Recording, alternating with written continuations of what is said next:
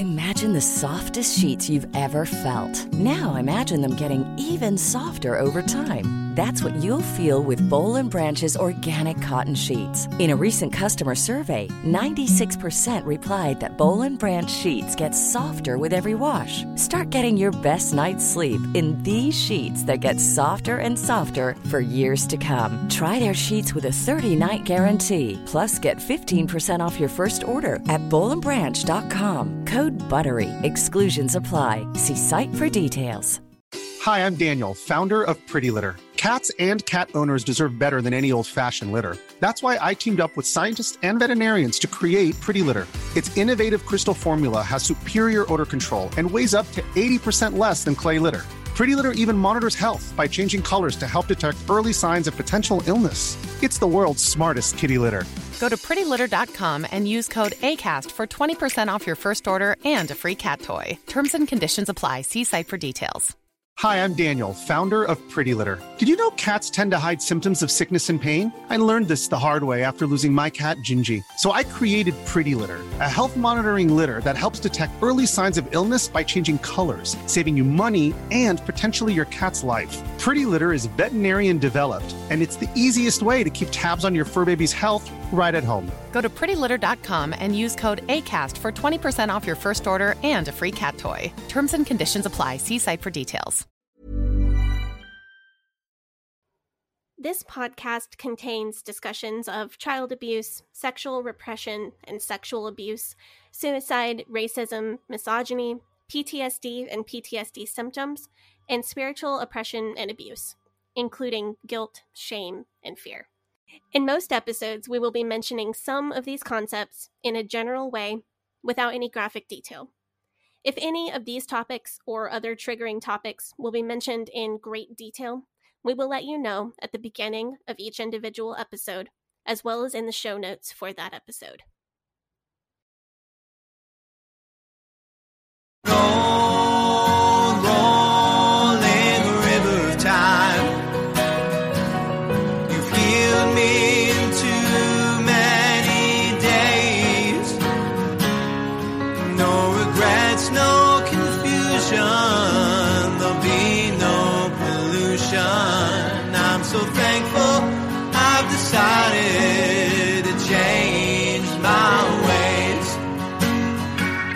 Welcome back to the Leaving Eden podcast. Oh man, it feels so good to say that.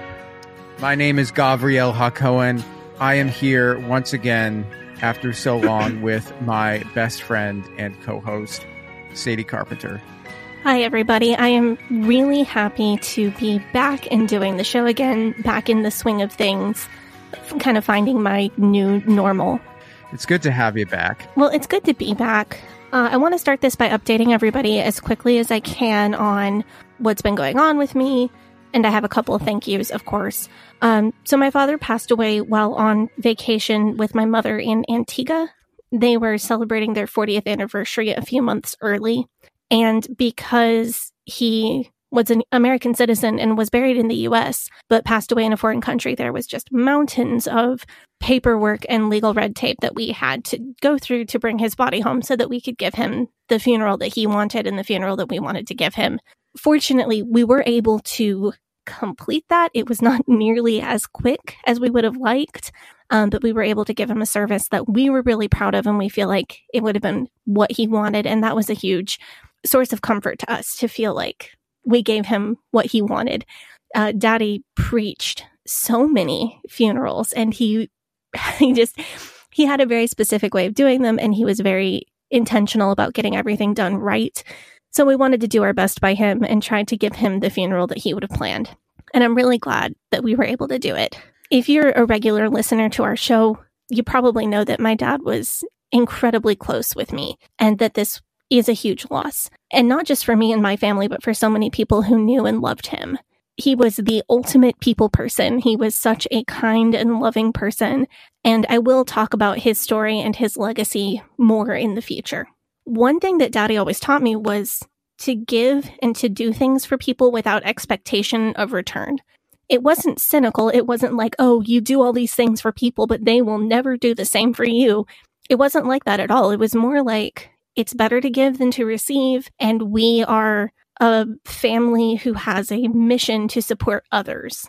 So I didn't expect the just outpouring of love and support that I got from all of you in my time of need. So I want to thank a few groups of people, and then we can just move on to our episode. I want to thank everyone who commented or sent messages of support. My mom's biggest comfort in all of this is knowing that my dad influenced people and touched lives, because that's what he really lived for. She really needed to know that he accomplished his mission. All of your comments and messages were just what she needed to hear. I read a lot of them to her while I was in Alabama, and she was so uplifted by knowing that there were hundreds and hundreds of people who he helped through my podcast, even though he never knew you or met you. She was so encouraged by all the kind thoughts and intentions and prayers that you expressed. I also, of course, want to thank all of the people who donated money. If I told you how much this event cost my family, it is an absolutely sickening number. Like think most people's yearly salary or more. And we're fine. My mother's provided for. No one is going to be left destitute by this event. But having the liquid cash on hand to just eat when I was hungry, just get a flight, get a funeral dress for Chuck, and not have to worry about my account balance, that was such a stress relief in an unbelievably stressful time. For accountability, because a lot of people did send me money, I want to let you know what I did with that. So I used the cash that I needed to get to Alabama and get my immediate needs, food, clothing, shampoo, whatever, cared for while I was there. And then what I had left over at the end went to my mom to care for the cost of bringing my dad's body home and giving him a proper funeral and burial. Because of you, because of our podcast community, my mom and I were able to just order food. Somebody sent me a Grubhub gift card, and my mom and I got Panda Express, and Chuck loved the noodles. So thank you on Chuck's behalf for that one. But I had, because of all of you, I had coffee to stay alert on airplanes, and Chuck had nice shoes for the funeral, and my husband's unpaid days off work beyond his bereavement leave won't be a burden. So many things, small and huge, that we're taking care of. So thank you from the bottom of my heart. And finally, I want to thank those of you who were a personal support to me. The early days of grief were just a blur. And a lot of times, I just needed somebody to be on the phone because I couldn't stand being alone with my thoughts. And my husband was caring for the baby most of the time, and he needed rest. There are several of you who were there for me on the phone or on text messages and just listened to me kind of go in circles for hours, and I'll never forget that. I really wish that we'd been able to get your dad on the show for an episode. Yeah, I do too. I'll tell you what, my dad left me with so few I wish I hads and so many I'm glad I dids. And a lot of my I wish I hads are just time related. Like, I wish he had been able to see Chuck grow up. But that's not a regret. It's not his fault. It's not my fault. It's just that it didn't happen, and it's sad. Having him on the show is one of those wish I hads that just he didn't have the time for, and we didn't know it. But we are going to find a way to bring his story to our audience. He wanted to finish his book first. He was always talking about it. Like, oh, come on. Once I finish the book, I'm working on a book, and it'll be done later this year. Yeah, he was writing his doctoral dissertation, actually, on the topic of the history of the IFB. And he just kept learning more and more and going deeper and deeper into it. And as a result, it never got finished because it wasn't that he wasn't getting a lot done on it. It was just that the topic kept expanding as he researched it. Extremely on brand. He's like the George R.R. Martin of... It is extremely on brand. Yeah. It did turn out, though, that he wrote so many words that the college is going to posthumously award him his doctorate. So even though he didn't get it done, he wrote enough words to qualify as a dissertation, which, once again, is very on brand. So for our listeners, I know I mentioned this in an update episode where we talked about this. I met him. We got lunch and we hung out for like the afternoon. That was almost a year ago. Wow. Oh, man, great time.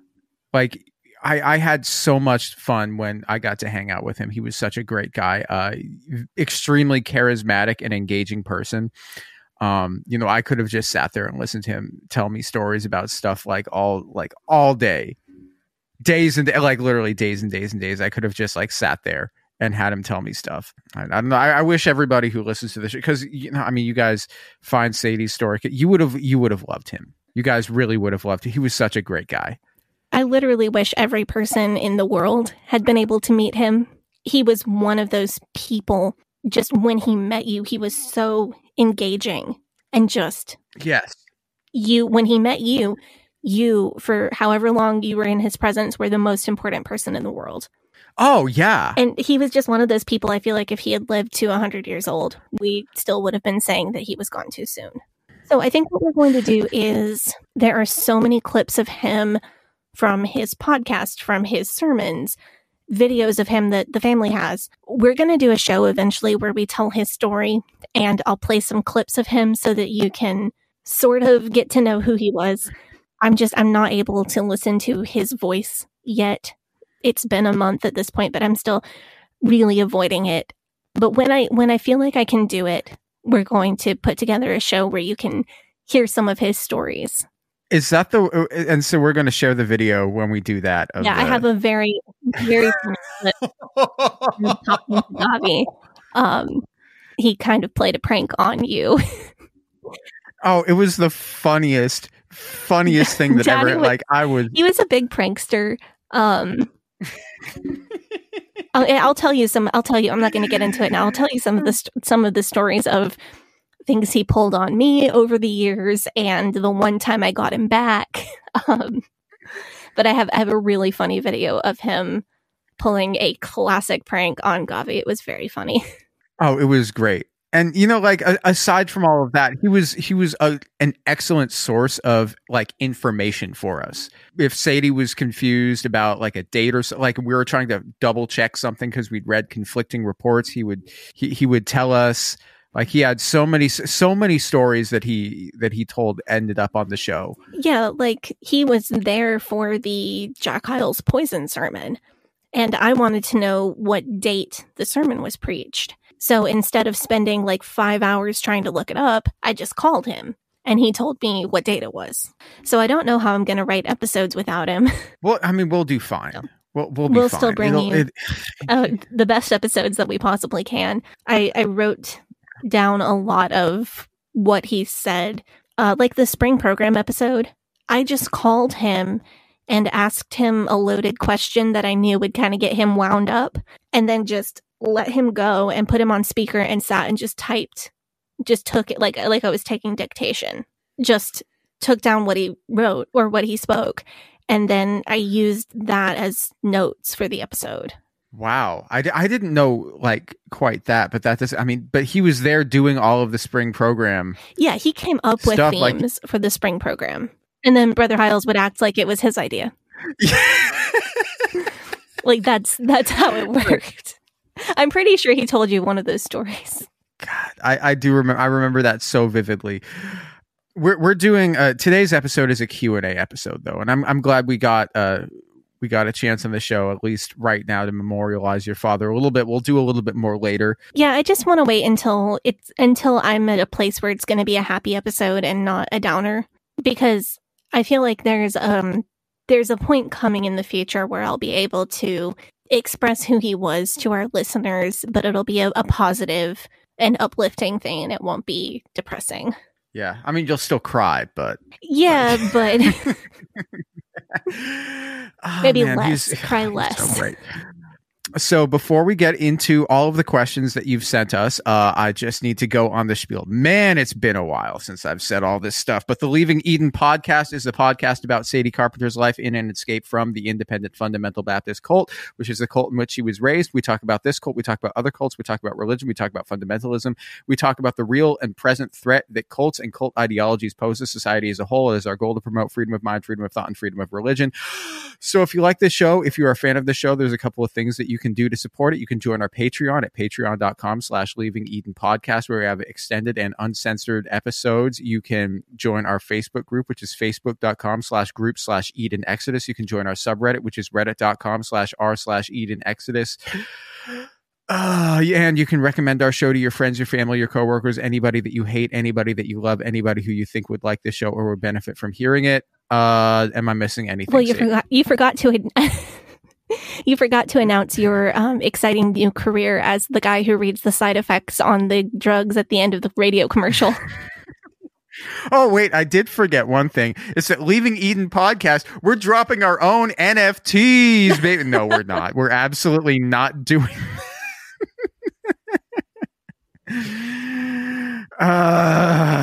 man. If we're ever that desperate for cash, I don't know what we'll do. Something. Not that. Did you get the Faith Promise Missions patrons? Oh, yeah. I have to thank our Faith Promise Missions tier patrons. All of you people who are our Faith Promise Missions tier patrons, we love you more than the people who give us less money than you do. No, that's not true. We actually love everybody with no correlation all to all listeners are equal, but some money listeners are more equal than others. Okay, so we have our Faith Promise Mission tier patrons. We have Andrew. Is it Roucant or Roussan? I don't know. It looks like Andrew Roussan. Roucant. It depends on. I don't know. I'm going to pretend it's French. Andrew Roussan. Brittany. It's Brittany. We have a Carrie R. We have Crystal Patterson. We have Dee Dee Keppel. We have Eleanor Donahue.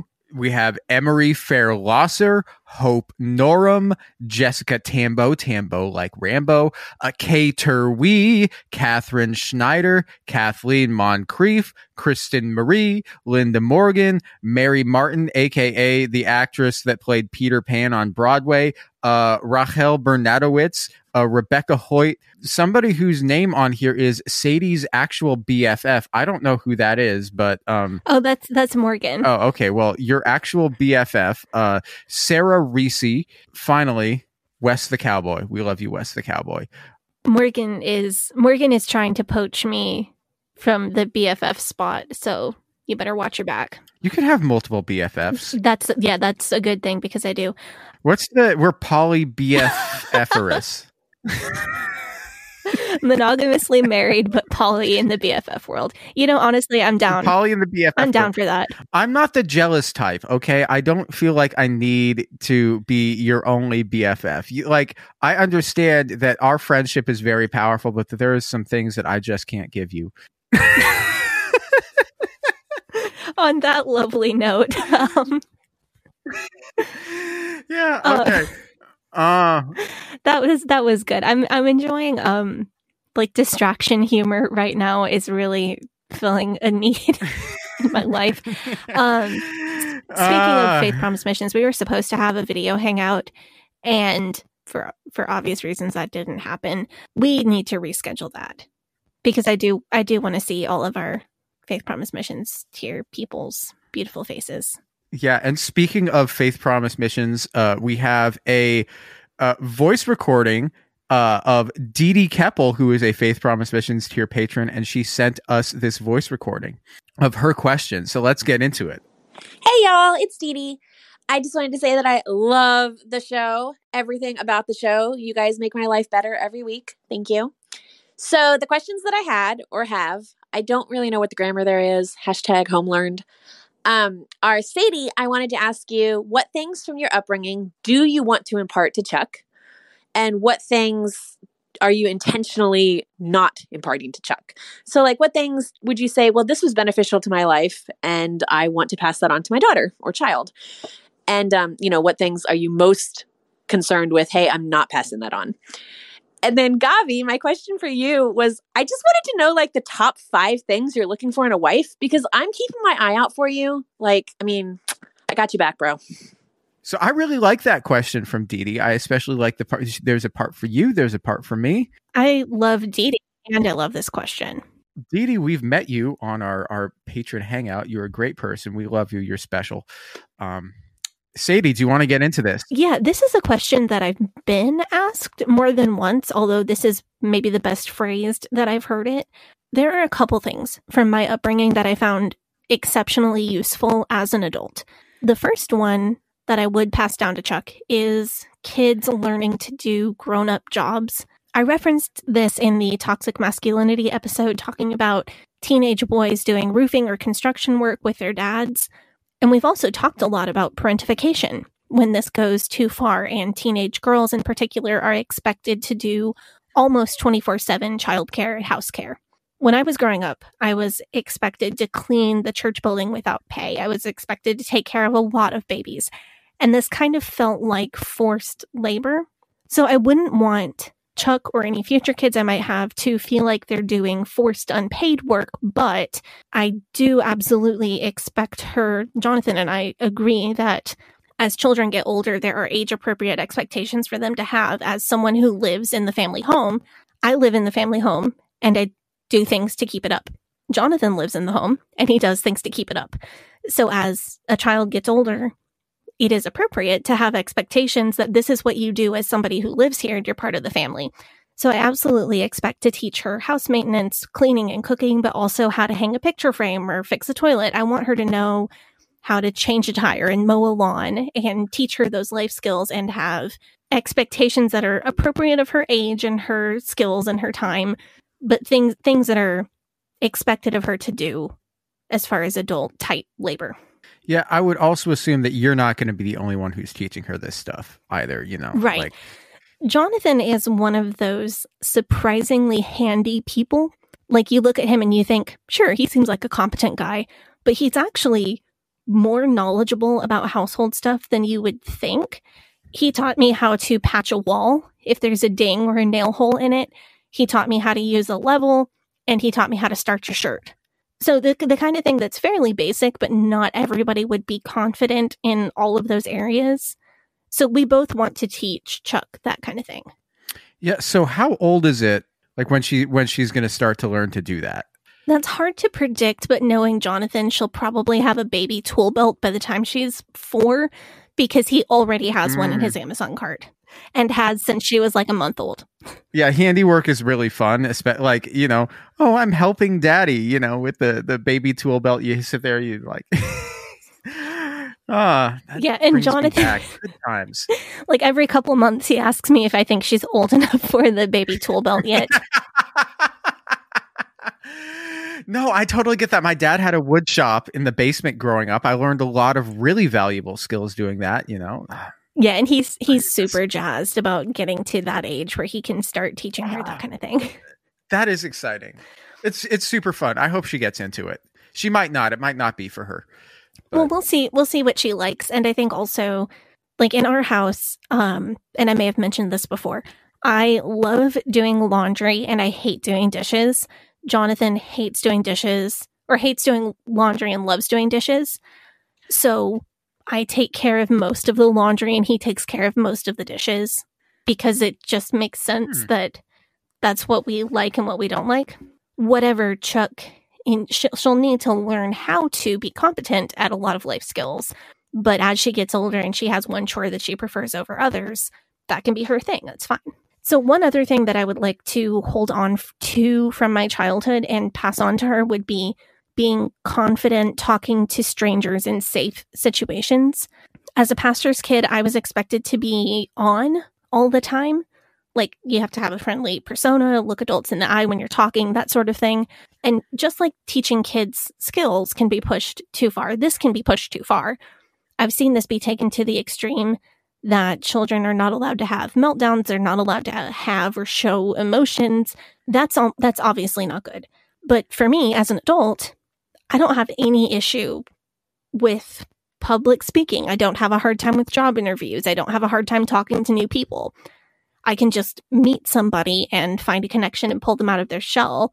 And I think that is a skill that can be taught. And I think that giving your child confidence and awareness of this is a safe situation or this is not a safe situation, but pushing them appropriately to talk to people when it is a safe situation, that could be a great start. So are you going to teach her the Scientology arc triangle or nah? Probably not in the exact words. I said in an earlier episode that we're trying to limit her sugar until she's 2 or 3. So based on that concept, I think we should probably limit her cult exposure until she's at least age 7. But yeah, I would teach her those principles of how to connect with people. As far as what I'm purposely leaving out, what I'm purposely trying not to pass down to her, I think the big one is fear of hell. I'm not going to try to keep her life free of religion, but I'm trying to keep the ideas of hell, guilt, sin, that sort of thing out of her head until she's old enough to comprehend them. I don't want those to be something that she learns before she remembers learning. Like when she's old enough that she can understand, oh, some people believe this way, other people believe that way. That's the time to introduce those concepts. I don't want them to just be something that have always been in her head. I'm not going to sit her down and tell her she's a sinner. I'm not going to mention hell to her. And then one day, if she asks me about it, then I'll explain my beliefs on that and try to give her a concept of the different ways that people think about those things. So I take it you're also not going to tell her that she's not allowed to wear pants except for culottes because those don't count for like reasons. Oh yeah, culottes. That is another thing that I'm going to make sure she never hears of. What if, because like I saw this, they're bringing back thin eyebrows and low-waisted jeans like it's 2005 Nope. again. Yeah, everyone like no way. But like what if it's 2035, she's starting high school and culottes are in fashion, like they are the thing. Like denim culottes are the things that all the cool kids are wearing. What are you gonna do? I will be extremely disappointed. But I'll already know how to sew them, so I guess that's a bonus. No, but like they're gonna be selling them in the store and you're just gonna be like, okay, no, none of this store brand. I'm gonna teach you how to make your own. I seriously hope not, but I'm also very anti this news, the return of the skinny eyebrows. My eyebrows have You didn't been... know about that? Huh? Have you heard about this? I've seen, They're coming back. I very recently saw an article about this, and I'm not down for it. I'm not touching my eyebrows. They have been the same for like 10 years, and I'm not changing them. God, the early like pop punk is back. Skinny eyebrows are Pop back. punk is fine. Yeah, pop punk is fine. But what happens when the bump it comes back? Do you think the bump it's going to make a comeback? Oh man, I hope not. My high school bump it pictures are like the most cringe of my entire existence. Jersey Shore is going to come back, man. GTL is going to come back. Oh, and I hope it's not like the fake tan too, because I've really enjoyed being super pale for the last few years. Yeah. I'm literally, so my baby's skin has never seen the sun because we live in Portland and she's a baby. And it's been a pandemic. She's dark. Her skin tone is darker than mine is. Wow. Because I'm just that pale. You're like one of the Twilight vampires. Yeah, kind of. And I really like people Sparkle. celebrating their natural skin tone, whatever that is. And because I really love that. And I really love not feeling like I have to tan. So basically what I'm saying is I've found my fashion peak and the world can go on without me. You know what? I dig it. That's what Jill Rodriguez did. Is Ew. that she decided that her fashion peaked in 1987 and she never left 1987. And she's just been holding on to that for years and years and years and has gone in and out of style many times. So who knows? Who knows? So let's answer the second half of that question, because this episode is not just one question and then we go off on an answer. This episode actually has multiple questions. Wow. What are the top 5 things that you're looking for in a wife? So I know that Dee Dee probably wants to hear me give like a top 5 countdown of top 5 qualities or attributes. You know how in How I Met Your Mother, Ted Mosby has like a list of things. Like he's like, she has to like Pablo Neruda and she has to play the bass guitar. And Yes. I mean that actually, you know what? That reminds me of like an earlier episode of our show. Do you remember when we reviewed Dating with a Purpose, aka the dating manual written by a convicted pedophile? AKA Dating with a Purpose. How could I forget? Yeah, that's not going to be the only time that you hear the word porpoise in this episode. Oh, that's weird. Yeah, you'll find out later. I don't know what this is. This is going to be an interesting one. But like in that book, Jack Scopp told a story where he's talking to this young man and he says, okay, well, what qualities are you looking for in a wife? And this young man has a whole like page long list of things. You know, she must be on fire for God. She must sing solos in the choir. She must have a meek and gentle like, you know, like that. And then he asks the guy to turn over the paper and says, okay, write down what you have to offer. Mm-hmm. You remember that? Yeah. Oh, so are you going to tell us what you have to offer a potential wife? No, that's not what I'm going to do here. Is what I'm trying to say is, like, if you have a list of like requirements, you know what I'm saying? That's like giving yourself reasons to reject people who might be like great people, who might be amazing. It's just giving myself reasons to reject women, because like if you come up with like 5 requirements, you know, what are you doing? You're constructing a fictional person in your head. And then even if you meet somebody that meets all 100% of like your 5 requirements or whatever, and you're lucky enough that she also happens to be attracted to you, but then you meet her and you know, she meets all your requirements and you realize that she's not as 100% perfect as what you had in your imagination, then you're never going to be happy, right? In a good relationship, like, you need to see your partner for who they are, not for who you wish they were. That's a very wise thing to say. You all know this from listening to the show, that I am a very specific kind of person. I have a singular vibe that is difficult to replicate. And pretty much you won't know if you like me or not until you meet me. And then when you meet me, you will immediately know whether or not you like me. That's kind of how I am. Some people find me super off-putting. And they don't like me at all, which is fine. And it's the same the other way around. Sadie knows this. Like, how many times have you, Sadie, have you said to me, oh, what about her? She's beautiful. Or like, you know, we'll be out somewhere and you'll see a woman, you'll be like, oh, that woman's so hot. And I'm like, not my thing. Yeah, right? that has definitely happened. Or like, yeah. like there've been people I've come across on Instagram and have been like, oh, cute, Jewish, this is everything you're looking for. Here you go. And you're just like, nah. Like, yeah. And I'm like, why? I feel like, but as much as I like to tease about that, I know that you're looking for somebody who is an emotional match even more than you're looking for somebody that's a physical attraction match. I feel like you really need somebody who's going to be on your level, and bless your heart, you just have a very specific level. So hold on. Did you just say bless your heart to me? Isn't that like go f*** yourself in Southern? Sometimes it is, but it can also mean like you're weird, but it's lovable. So I guess you can just like take that whichever way you want. Yeah. I do want to say though, your level, your vibe, it's very consistent. Like, you may be a little weird, which I say with all love and respect because I am also a little weird, but you're always going to be weird the same way. You're predictably weird. You're not going to just go off and do something outside your normal pattern. Like when we went to the Ghost concert, you were doing push-ups in the middle of a crowd of people to stay warm because you didn't want to wear a jacket. Like, well, where was I going to store the jacket if I decided on your shoulders? If we go into the show around your waist. No, hold it. That's not metal. That's not. We're going to a metal show. I gotta dress like metal. So like that means doing push-ups in the middle of a crowd of people because you didn't want to wear your jacket. Yeah, that's kind of okay. Yeah. But what I'm saying is that's weird. That's odd, but that's very much your brand. Like, that's the kind of weird thing that you're going to do if you do a weird thing. I was not worried about you doing bad, weird things. Like, I knew you were not going to get hammered, be rude to somebody, like shout sexual things at the band like the man next to us for Twin Temple did. Oh, God. He was so obnoxious. Honestly, like in a normal concert situation, I would have gone off on him about consent. But with masks on, I knew I couldn't be loud enough to make an impact. Otherwise, I would have had some choice words for him. He was such a chode, man. But what I'm saying, though, is your vibe is very specific, but it's consistent. Like, you're not going to go out of your pattern and do something totally out of hand.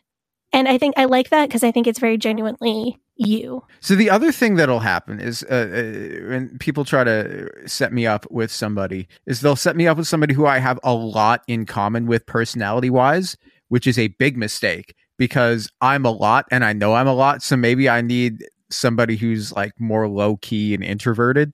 My brother and his wife are like that. Like, you remind me more of him, I think, than anybody else I've previously known. Oh, well, he must be a really cool guy. He is really cool, but he is just like, he is the biggest personality because he takes after my dad so much. Oh, well, you're saying that I'm like somebody who takes after your dad. That is a high praise indeed. Thank you. But his wife is a lot more low key. And it's a nice balance because I think they balance each other well. Well, you met my mother. My mother is much more of a low-key person than my dad was. A low-key person. She's sweet and kind. Yeah, I Very think nice. the balance is generally a good thing in relationships. Also, like, I think, like, call me old-fashioned if you like. And this may come as a surprise to people, but I really prefer to build up like a level of emotional intimacy with somebody before deciding to move forward with the romance. And that's one of the, I think that maybe makes it a little bit more difficult for me because I have a relatively small but tight circle of friends, and it takes a certain amount of time for me to get up to that level of trust with somebody. And it's been a pandemic for 2 years. And so it's tough to like meet new people in that way and then get to that level because you can't like spend time with a person. You have to. Because in a pandemic, message them, spending extended time with a person kind of is a commitment. So I just want to say thank you for looking out for me, Dee Dee. If you find any nice Jewish women, you can send them my way. But whether or not she will be my vibe or not is kind of a crapshoot. You want to answer some more questions? Yeah, let's do it. Question 2 is from Emily Elrod. And Emily, this is a great question for you, Sadie. I really love this one. How have you gotten to the point where you can assert yourself the way that you do? Ooh, that's great. I want to hear this. So the answer to how I have gotten to a point where I can assert myself more is over a very long time and with the help of a lot of people. One big thing that helped was I worked retail for a while. The place that I worked was a small business here in Portland, like a local store. And employees were encouraged to be kind and friendly and give good customer service. But the management did not have a rule that we had to be nice to everyone all the time. Ooh. So, it was sweet. Let me tell you. I've worked retail before. Man. So working, I wish we had that.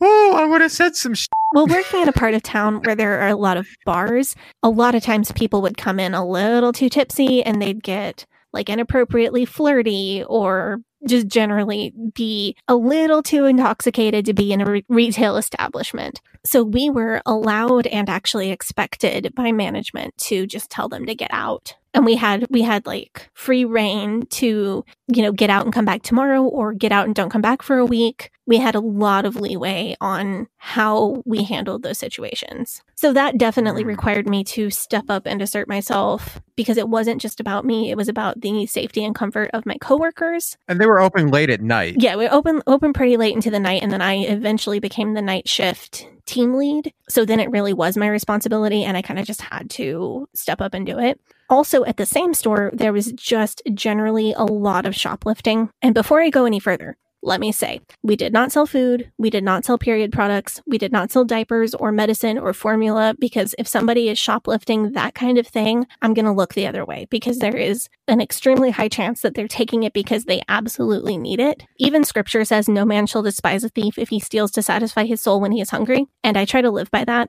If there is a chance that somebody is stealing something because they absolutely need the thing, I'm not going to say whether I work for the store or not. But that being said, the store that I worked for did not sell anything essential to life. And there were a lot of shoplifters. So it was a lot of, hey, I think you put that lipstick in your pocket on accident. Did you mean to pay for that as well? Because management wanted us to resolve it without calling the police or anything like that. So I had to step out of my comfort zone a lot and be politely confrontational and sometimes not politely confrontational. One thing that I have also noticed since we've started doing the show is that you've gotten, like, if you listen to the early episodes, do you ever go back and listen to like the very early ones, like the Nope. ones we... No, I don't either. But a couple of times I actually have gotten back and I was just like, wow, you have gotten way more assertive just over the time that we've been doing the show. That's true. And I think part of that was learning your conversational patterns. I think I've mentioned this before, but my family is very big on not interrupting. Like, it's one of the biggest things my parents instilled into me. So part of it was I did not feel like I could interrupt you, and I had to learn your speech patterns so that I can get what I'm going to say in without talking over you. Yeah. So for me, that is absolutely not the case. I don't know if everybody already knows this, but like, so if you're Jewish, and especially if your family is Jewish and from the East Coast, Like you just talk over each other. Like that's just what you do. Like if you know how somebody's sentence is going to end, you don't need to hear the end of it because you don't have time for that. You see what I'm saying? Like everybody's just impatient. Get on to whatever the next part of the conversation. Like, did you ever see the movie Uncut Gems with Adam Sandler? I saw like 2/3 of it. I could not understand what was going on in that movie because everybody was talking over each other the entire time and I couldn't catch the plot. And it made me so anxious that everybody was interrupting everybody. Really? Wow. Okay. So I watched that movie and it was like, for me, watching that movie is like stepping into a hot shower after you've had a long day outside in the cold. Oh my goodness. It literally made me so anxious that I couldn't finish it. Yeah. So I grew up, I had a speech impediment. Like I had a bad stutter when I was a kid. And I had to like take speech therapy when I was in elementary school, which sucked. I got made fun of for that. No fun. But it still takes me like a lot. Like you listen to me talk, you know, it takes me a long time for an idea to go from my brain to out of my mouth in word form. And if you grow up in an environment where people talk over each other, you realize that you have to get your ideas out there, you have to start your sentences early. You know what I'm saying? Yeah. Like as the show has progressed, I've really had to adapt my my style of communication, like to try to not interject with anything. Because like if I do that, I know that like our listeners, they come from more your background than mine, so they'll think that I seem like a jerk. Yeah, and I think alongside getting to know how each other speak, there was also a lot of building trust between the two of us. I know that if we interrupt each other, we'll go back and make sure the other person gets to speak. And we know if we say something that comes out weird, it can get cut in the edit so we can say it again the right way. We trust each other to give each other fair time and a fair hearing. And we've built up that trust over almost 2 years of doing the show. Wow, it has almost been 2 years. Pandemics, like everything shut down like this week, 2 years ago. Wow. Yeah, but when we first started out, neither of us had ever podcasted before. And we were like, how hard can it be to talk on a mic about stuff and put it on the internet? It turns out way harder than we thought it was, but also easier than we thought it was in different ways. I don't know. A lot of it comes down to editing, which is another thing that I've gotten better at since we've started out. Like if I listen back to the old episodes of the show, I'm just like, wow, I left way too much space in. I want to go in and chop out all of the dead air. It's irritating for me to listen to. But yeah. I think it's neat though, because people listen to the first couple episodes and then if they keep listening, they get to hear us grow, which is really cool to me. And then also, finally, I'm still growing and I'm still learning that my voice and my opinions are valid and can be put on an equal level with a man's or with anyone else's for that matter. I'm still working on seeing my own opinions as valid, especially in areas where things really are an unprovable or hypothetical or just opinion, not something that can be backed up with facts or not. Like take our recent Patreon debate that we had about death with dignity, right to die. It is so hard for me not to just go, oh, your opinion conflicts with mine. You must be right and I must be wrong. I don't know how exactly. Really? Yeah, it's so hard for me not to just bend to conflict. Like you definitely do assert yourself more than you used to, which I think is great, and unlearning of toxic things that you were taught, which is excellent. All right, we're going to move on to the next question. And we have Baby Chuck in here. She's going to let us know if she has any special opinions about this. So if you say anything that she really doesn't like, you'll hear from her. Yep. Yeah. Okay. This is from Bethany Hornbeck. Bethany says, "Hi, I am deaf IFB cult and abuse survivor. I love your podcast. Would you ever consider doing more YouTube content?" Ooh. So I don't know about you, Sadie. This is probably more a question for you. I personally have zero interest in doing content for YouTube. In fact, I have negative 1,000% interest in doing content for YouTube. See, on the other hand, I would love to do YouTube content. I do make videos on TikTok and I always include closed captions for people who use them. So I definitely suggest checking that out. I'm at Sadie Carpenter 1 on TikTok. The problem with me and YouTube is I feel like I need to look nice for that. So I got to wash and dry my hair and do makeup and pick out an outfit and then sit down to film. And that's just so far out of the range of things that I have time for. With you. With this baby. Yeah. So the thing about our show as of right now, I mean, I wouldn't call it easy to do with a baby, although that's not really like, it's not really for me to say whether, but it's like doable. It's not easy for me to go to the grocery store with a baby. It's wonderful. I love it, but it's not easy like it was going to the grocery store without a baby. Yeah, the way that our work schedule is usually I wake up and there's a text message from Sadie saying when Charlotte's first nap is going to be, and then that's when we work. And we work for like an hour or like an hour and a half. Then we do that like 3 or 4 days a week. And then on the remaining days, like maybe we'll either work 1 or 2 times a day during the naps. So like depending, we're either working in the morning and afternoon, or in the morning, or just in the afternoon. We do that 3 or 4 days a week. And then on one of the remaining days is taken up by me doing the edit. And that's all done like sitting in front of my computer or in front of a microphone, or like I could literally sitting in front of my computer, like in a bathrobe, just like having rolled out of bed, because we've already done all of our prep, and it's just like, okay, we're recording at like 9. Cool. I can have my computer set up at 9. And then, or like I come home from the gym, I'm sweaty, I'm in workout clothes. It doesn't matter because I'm not on camera. Like, for on the other side of things for me, I wake up, take care of the baby. That's you. Put her down for a nap, work on the show, and then when she gets up from her nap, I take care of her some more and put her down for another nap, and then work on the show. And then when she gets up from that nap, it's dinner time and bath time and cuddle time. And then after she goes to sleep, I might still be working on the show. So I like it. But there's no, you will notice there's no time slot in there for me to do makeup or like iron clothes for that particular day. Because I work like 12, 14-hour plus days on days that I work.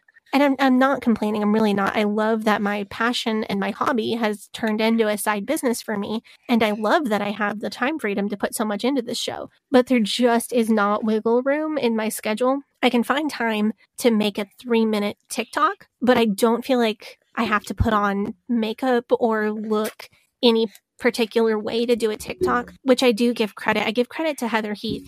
She is so naturally pretty, but she doesn't do a whole bunch of makeup or dress up for TikTok. So seeing her videos made me feel that I don't have to have a full face or special clothes to make a video. And that's been really great for my self-image in that regard. Yeah, it's a rare case of social media really improving my body image. Hey, well, that's good for you. I'm happy for you about that. So are you? The other issue with us doing YouTube content, I mean, there's a myriad of other issues, but one, the monetization structure is different. Like the viewer base is required to generate, like that you need to generate revenue is much larger. So we can't do an episode that's like 90 to 120 minutes long because that's going to require more of somebody's attention. So if you're listening to the podcast, like, you know, I like podcasts because, you know, you can listen to it while you're at the gym. You can listen to it while you're driving, vacuuming, you know, like cooking. You can just be like hanging out at your house. You have a podcast on, doing whatever it is you're doing. You know, depending on what your job is, you might be able to listen to it while you do your job. If you're doing video, like you've got to be watching the video the whole time. I mean, I guess you could just put it on in the background, but like what would we be doing in video that... Yeah, if it's just on in the background, we can't show people images or play clips for them. Like the video doesn't add anything to our content that we already have, unless it's something that somebody's just going to sit down and give their full attention to. Right. And if there's like a picture that we want to put up or like a video clip that we want to see, we'll probably just put it on Instagram. Because that works too. I don't know. I don't really like video podcasts as well because like a lot of those are you're just looking at somebody sitting in front of a microphone anyway. The other issue with doing video is that I don't know how to produce video. Like my MacBook is 8 years old. It does fine running Logic Pro, which is the DAW that I use. But it will not do any video processing. And I've tried before to make it do video stuff for various things, and it just gets overloaded, makes angry noises at me, gets super hot, and then decides that it doesn't want to do it and like nopes the fuck out. So see, I can do like super basic video editing, but I don't have a computer to do it on yet. So. Yeah, and also like the video editing takes time. See, I like video editing. But anyway, all that to say, we really love doing just audio content. But if you do want additional content that's always captioned and more visual, feel free to check out my TikTok. Yeah. You really did have some stuff to say. She really does. I think Chuck wants us to do video content. Well, she's kicking my computer, so however you want to interpret that. Yeah. So one other thing, just reminded me that you are a deaf listener who asked this question. And a while ago, like a year ago, we said that we were going to try to do transcripts for our episodes. Obviously, that has not happened in the capacity that we would have liked it to happen. And we have had some people ask about that because we like made it that we're going to try to do this. And I guess it's just, I should just say what actually happened with that, which was that I spent like $120 on transcription software, which, I used that to transcribe one episode. And my computer barely got through it. Like it was freezing up and just not taking it well because it's old. And it ended up taking like 2 hours to transcribe the audio into text. And then I had to go through and like change all of the things. And my computer was just like not working properly for like days and days and days after that. So I would like to make transcripts happen in the future, but it's going to have to wait until I get a new computer and enough time that I can like go through and do our back catalog, because it's such like I mean, if there's a specific part of an episode that you want a transcript of, then you can message me and I will see if I can get that through to you. But having like the whole back catalog done, transcribed, that's not going to happen in the near future unless like I get a new computer, at which point I will try to make that happen over a period of time. Oh, we also got another question related to production, which was whether or not we see each other when we record. And the answer is no, we don't see each other when we record. We have only ever been in the same room to record one of our, I think it was a Duggar update episode. I think it was the one that was both a Duggar and a Hovind episode. Yes, it was the one where we talked about Jim Bob running for. It was one of the ones where we talked about Jim Bob running for a state senate or something, and Josh Duggar trial updates, and Kent Hovind or something like that. It was a bunch of things in one. Yeah, I really think it was Josh Duggar got a trial date and Kent Hovind got a new wife or something. Then again, that happens so often it's hard to remember. But I'm cheating. What wife is he on? Number 5? Number four. But it's been a while, so you never know. Yeah, it was from like September or October. Yeah, that's like the only time we've ever been in the same room for recording. We don't even have like a video chat open when we record. It's just like... Yeah, and I think it's better for me because if I have to be on camera when I'm talking, I get too worried about how I look. And also not having a visual element lets me sit however I want. I have a lot of back pain, so that's pretty essential. Yeah. Well, right. That's cool. Anything else you'd like to say, Baby Chuck? No? So thanks to the magic of editing, Baby Chuck is now in bed, so we can go on to the next question. Snap my fingers. It is done. The deed is done. Okay. Our next question is from Caitlin Ashleman. How were neurodiverse people, ADHD, autistic, Tourette's, etc., how are neurodiverse individuals treated in the IFB and fundamentalist Christianity? I listened to the episode on mental health and Sadie saying mental health isn't something that quote unquote exists in the IFB, but the above conditions don't exactly fit into the mental illness category. So do you want to handle that one? Yeah, absolutely. Do you want to take that? Yeah. So I want to address each one of the things that Caitlin mentioned separately because I saw them treated actually very differently. Tourette's, and I might also mention epilepsy in this statement, were treated as a physical ailment. There were people, there were people with epilepsy in our church, and a person with Tourette's often visited our church because they had family members in our church. I have heard from so many people that their specific church treated these conditions as potential demon possession, like, well, maybe there's something physically wrong in your brain or going on in your brain, but you also might have a demon, so we should try an exorcism. And I've heard plenty of stories of attempted exorcisms, especially for Tourette's, so I don't want to discount that. But in my church, fortunately, they were seen as physical health problems, like there is something different about the biological way that your brain works, and people were encouraged to see a real doctor for it. On the other hand, good. Yeah, that's good, but I'm about to tell you the bad.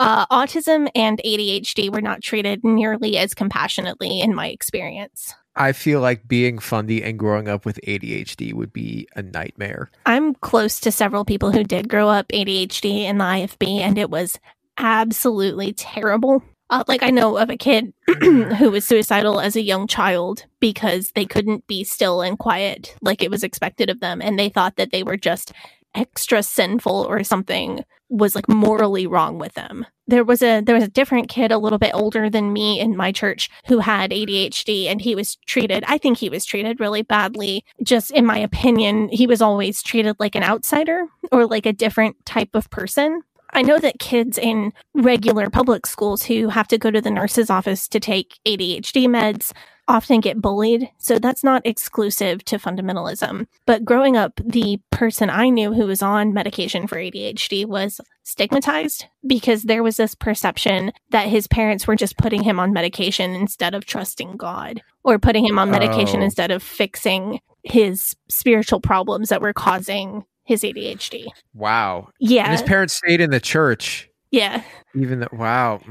I just remember there being a lot of discourse about, is ADHD real or is it just rebellion? That sounds like the absolute worst. Oh my God. It is the worst in so many ways because, number one, who you are is the topic of discourse, which I, as a bisexual person, and you, as a Jewish person, can definitely relate to. Yes. Oh God. Okay, I know what you're saying. So people are like, it's never fun to be the topic of the day. And not only are you a constant topic of discourse, but also a lot of the quote unquote treatment that's recommended by the church is just going to be beatings. Like the person that I knew that I was talking about a minute ago, I saw a youth pastor get in his face about, you don't need your medication, you're just lazy. That makes me so unbelievably angry. Yeah, it does me too. And that's about all that I want to say about that particular person's story, because I don't like to get into details of somebody else's story without their consent. I try to only tell the parts that involve me. But how do you think this affected people who grew up with ADHD in the IFB? I'm sure you can make a really good guess of what that was like. Also, like if you grew up and you had ADHD and you grew up in the IFB, please reach out to us. Either you can send us your story. Mental Health Awareness Month is the month of May, I do believe. Is that right? It sounds right to me. Yeah. So if you grew up, either you have autism or you're ADHD or something, and you grew up in the IFB, you can send us your story. Maybe we'll read it on air. Like we did for Pride Month last year for LGBT people. Yeah, and I also want to do, while we're talking about that, I also want to do some kind of Pride Month programming again. We haven't sat down and talked about it yet, but that was so much fun, and I'm so proud of the episodes that we put out last June. So I kind of want to make that a tradition because I loved it. Yeah, you know what? I'd like to do that too. If you could think of any like real topics that you want to talk about that we haven't really gone into detail yet, I would love to make that a great time to do that. That would be awesome. Even if we can't find like 4 full episodes of LGBT content, which I'm sure we can, but even if like we end up not doing all of our episodes in the month of June about that, we could still probably like read people's stories on air like we did last year. I think that was good. Yeah, I really enjoyed like making a thing out of it, and definitely want to do something similar. I felt like I just really enjoyed the different types of content that we put out that month, and it was all just my favorite. So, I mean, you talked about ADHD, you talked about Tourette's. What about autism? I think that things have really shifted in the IFB on people with autism. When I was growing up, the messaging that I was hearing was certainly not as bad as the things that Greg Locke has been saying recently. Who's Greg Locke? He is that guy who said there's 6 witches in our church and we know who you are and we're coming after you. That guy. That was hilarious. Yeah, well... I guess it was funny for me to see because it was ridiculous, but you're like, it wasn't funny to me. It scared the absolute shit out of me. Yeah. That was terrifying. And he also recently said some just off the wall offensive bullshit about autism, because of course he did. He's on a roll. What'd he say? Okay, he said that autism, epilepsy, and other mental health disorders are actually demon possession. And of course, suggested disciplining children with autism to like get the demons out. Well, that's not great. Yeah, that's not good. Fan of that. That's going to be terrible for any child, much less an autistic child. Yeah. Oof. So, well, the one thing that I was thinking about, if they say autism isn't real, then it can't be caused by vaccines, can it? Right. So when I was growing up, I think the general thought was some kids really do have autism, but most of the kids diagnosed with autism are just not disciplined enough. But for the few that really do have it, it's probably caused by vaccines. So that's the logic spiral that works for the fundies. Or if it's not caused by vaccines, it's sin in their parents' life, and the child's condition is a punishment on the parents, which I don't even like having that come out of my mouth because that is so toxic and offensive. That's really disgusting, isn't it? I have to say things on this show that just like, even quoting other people, I have to say things that are just so terrible sometimes. Wow. Oh, man. So Yikes. I think that just from what I saw, I think that the ADHD people tend to get the worst of this particular train of thought in the IFB, but it sucks for pretty much all neurodivergent people. Well, that's rough. That's a rough way to end that question on. I guess. What did you expect, though? I mean, this is the IFB and a serious medical problem that we're talking about. Yeah. Did you really expect me to say, oh, they're actually super accepting of neurodivergent people? Sometimes you tell me something and I'm like, oh, that's a lot better than I expected it to be. Yeah, so, I can't pull one of those off all the time, unfortunately. No, sadly. I wish you could. For your sake. Okay. So it's time for us to go to break. We're going to take a break here, and then we're going to come back, and we've got more questions for you in the second half of the episode. Okay, let's do it. Hey, Sadie here. If this is your first time listening to the Leaving Eden podcast, make sure you go back and check out episode 57. It's a primer episode for new listeners. That episode tells my personal story and gives you all the terms and information that you'll need to know going forward. Also, check out our cult true crime series, The First Family of Fundamentalism, so that you can get the whole cult story. If you like our show, you can support us by joining our Patreon, where we have extended and uncensored episodes as well as other bonus content available. You can also join in the discussion in our Facebook group. That group is called Eden Exodus. Tell a friend, tell a family member, tell your worst enemy. The Leaving Eden podcast is a fully independent podcast, and we really appreciate your support. Now, back to the show. Hey, I'm Ryan Reynolds. At Mint Mobile, we like to do the opposite of what Big Wireless does. They charge you a lot, we charge you a little. So naturally, when they announced they'd be raising their prices due to inflation, we decided to deflate our prices due to not hating you. That's right. We're cutting the price of Mint Unlimited from $30 a month to just $15 a month. Give it a try at mintmobile.com/switch. $45 up front for 3 months plus taxes and fees. Promo rate for new customers for limited time. Unlimited more than 40 gigabytes per month. Slows full terms at mintmobile.com. I'm Sandra, and I'm just the professional your small business was looking for. But you didn't hire me because you didn't use LinkedIn Jobs. LinkedIn has professionals you can't find anywhere else, including those who aren't actively looking for a new job, but might be open to the perfect role, like me. In a given month, over 70% of LinkedIn users don't visit other leading job sites. So if you're not looking on LinkedIn, you'll miss out on great candidates like Sandra. Start hiring professionals like a professional. Post your free job on linkedin.com/people today. We are back, and we have another voice recording to start off the second half of this episode. Somebody who is one of our patrons, Victoria Gordon, she sent us a voice recording, and I'm going to play it right now. Hey, Sadie and Gavi. Thank you for doing another Q&A episode. I always love these. This question's really for Sadie, obviously. I want to know how you plan to discuss your past with Chuck, how you want to address growing up in the fundy world, and how you want to impart that education. Obviously, you've got basically a 1-year-old now, so it's a little hard to say at this point probably all the particulars, but how do you plan to introduce that into your kids' life and future kids as well? Thanks. So that is another really good question. I feel like my thoughts on this are really similar to my thoughts on ongoing age-appropriate sex education, as opposed to like a one-time sit down and have a really awkward conversation with your parents event. I don't see... Oh, but that's iconic. The talk is iconic. Yeah, absolutely not doing that.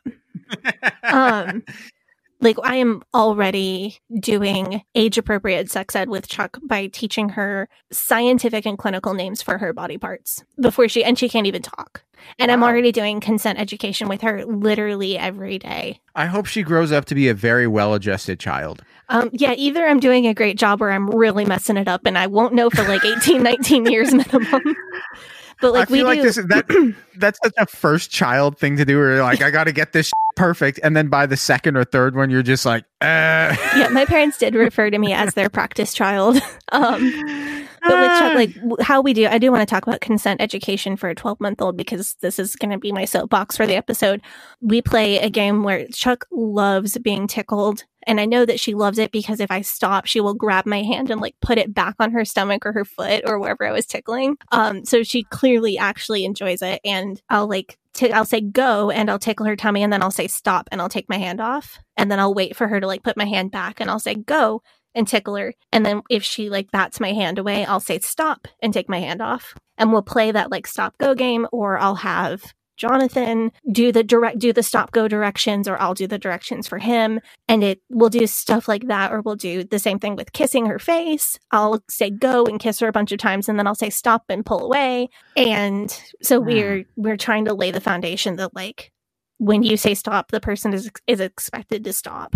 So did you just like figure out how to do this yourself, or did you like read about this somewhere? The specific way that I do it is something that I came up with, but the idea of like stop and go game, or like the idea of teaching consent very young, is something that I've read a lot about.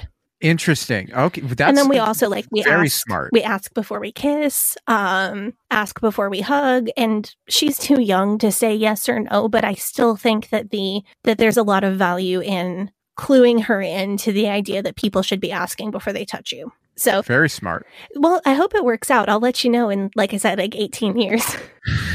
Yeah. So on that same note, there's a lot in the realm of sex ed that there's no reason for Chuck to know as a toddler. And there's a lot that she doesn't need to know about my upbringing as a toddler. I'm not going to sit her down and tell her my whole life story with all of the details of what all I went through. Maybe one day she'll start asking questions about the podcast. And that would be a starting point to say something like, churches help lots of people, but they can hurt lots of people too. Sometimes they hurt people on accident, and sometimes they hurt people on purpose. I talk about people's stories about that kind of thing and help people figure out what to do if they got hurt on accident or if they got hurt on purpose. And then as she grows up, if I feel like she needs to know more, and if she cares, if she wants to know more, I can tell her how specifically some people and some ideas that I heard in church hurt me, sometimes accidentally and sometimes on purpose, and sometimes I don't know if it was on accident or on purpose. And I can tell her how it hurt my brain, but I was able to get better. I don't think I'll tell her a lot of specific stories about abuse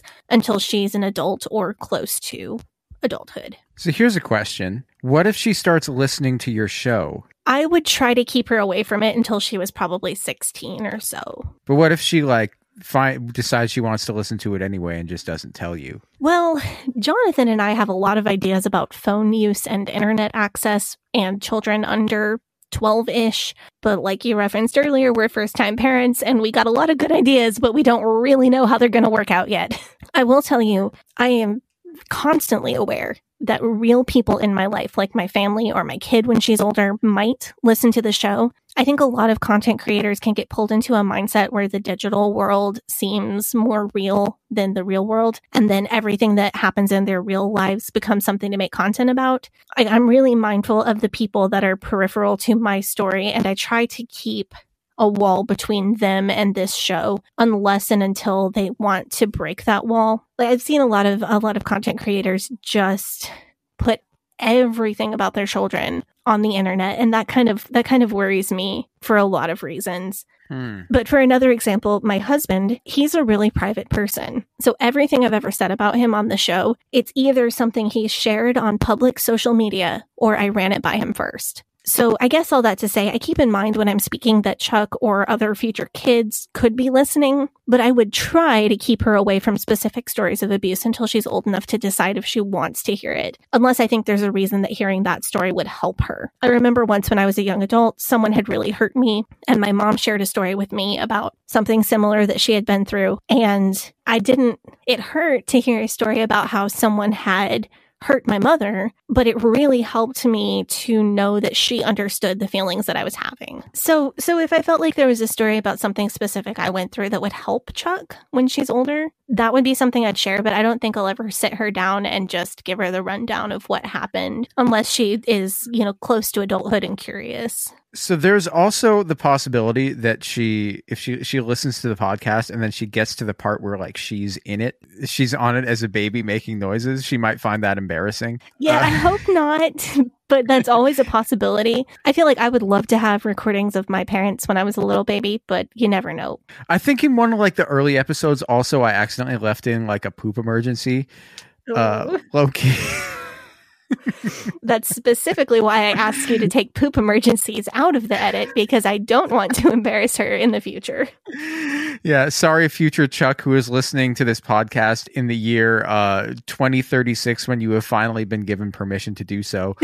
I hope your mom gets you a flying car for your Sweet 16 to make up for embarrassing you on the internet. I hope your Uncle Gavi gets you a flying car for your Sweet 16, because this hypothetical future embarrassment is not my fault. We'll see how rich I am by then. Flying car might be in order. Who knows? Our next question is one that we get very frequently, like time and time again, from people who discover the show and then they want to know the answer to this question, which is, why did you decide to convert to Catholicism? Oh boy. Okay, let's do it. So like we have concrete plans to talk about this, because this is like people always ask us about this. I can't tell you how many times we've said, hey, we want questions, and then like bam, why Catholicism? And I do want to do a whole episode where we go into this, because in order to understand my full reasoning, I literally have to go into my beliefs about the literality of God and the literality of Scripture, like entirely who or what I believe God is, and my beliefs about heaven and hell. There is so much that has to be explained for you to get the full picture of why this works for me. And I always get the instinct to answer this question in the short term with, because I want to. Phenomenal answer. But I understand that like that should be enough if I wasn't a public figure. And if I wasn't a public figure who speaks about abuse in religion, I am that person. And because I am that person, saying because I wanna is not sufficient, and you shouldn't be satisfied with that as a listener to my show. So I want to do like a short sum up and see if I can get the overview without the backstory of who and what I think God is and what I think a sin is and. Because the short answer is because the religion and the traditions are meaningful to me. What I want you to know before we come out with a full episode about it is that I reject the idea that you would be going to hell if you're not Catholic, or that you would go to hell if you're not a Christian. And that's mainly because I don't believe in hell. But there are a lot of other reasons as well that I frankly don't believe that. When we get into our episode about it, I want to talk about how I deal with the church being very backwards on some social issues. The big one for me being the treatment of LGBT people. I want to get into my takes on some of the biggest non-political issues facing the church, like the safety of children and whether priests should be able to have families. I think it's predictable that I have very progressive takes on some of these social issues of the church, like LGBT people, abortion, birth control. But my opinion on whether priests should be able to marry and have children is actually extremely traditional, and I'm going to tell you why. So I hope that starts to answer the question and lets you know how comprehensively I'm going to try to cover this when we do a full episode. So can I announce when it is that we're actually going to do a full episode on this? You can, but My conversion is not going to be complete when I was expecting it to, because my dad was a witness for my confirmation, and I don't know what his death is going to do to the process. So, my life. Yeah. Oof. So our plan was originally, and we haven't discussed changing this, but we might change it. I don't know. Our plan was originally that Sadie's confirmation was going to be right around Easter Sunday this year.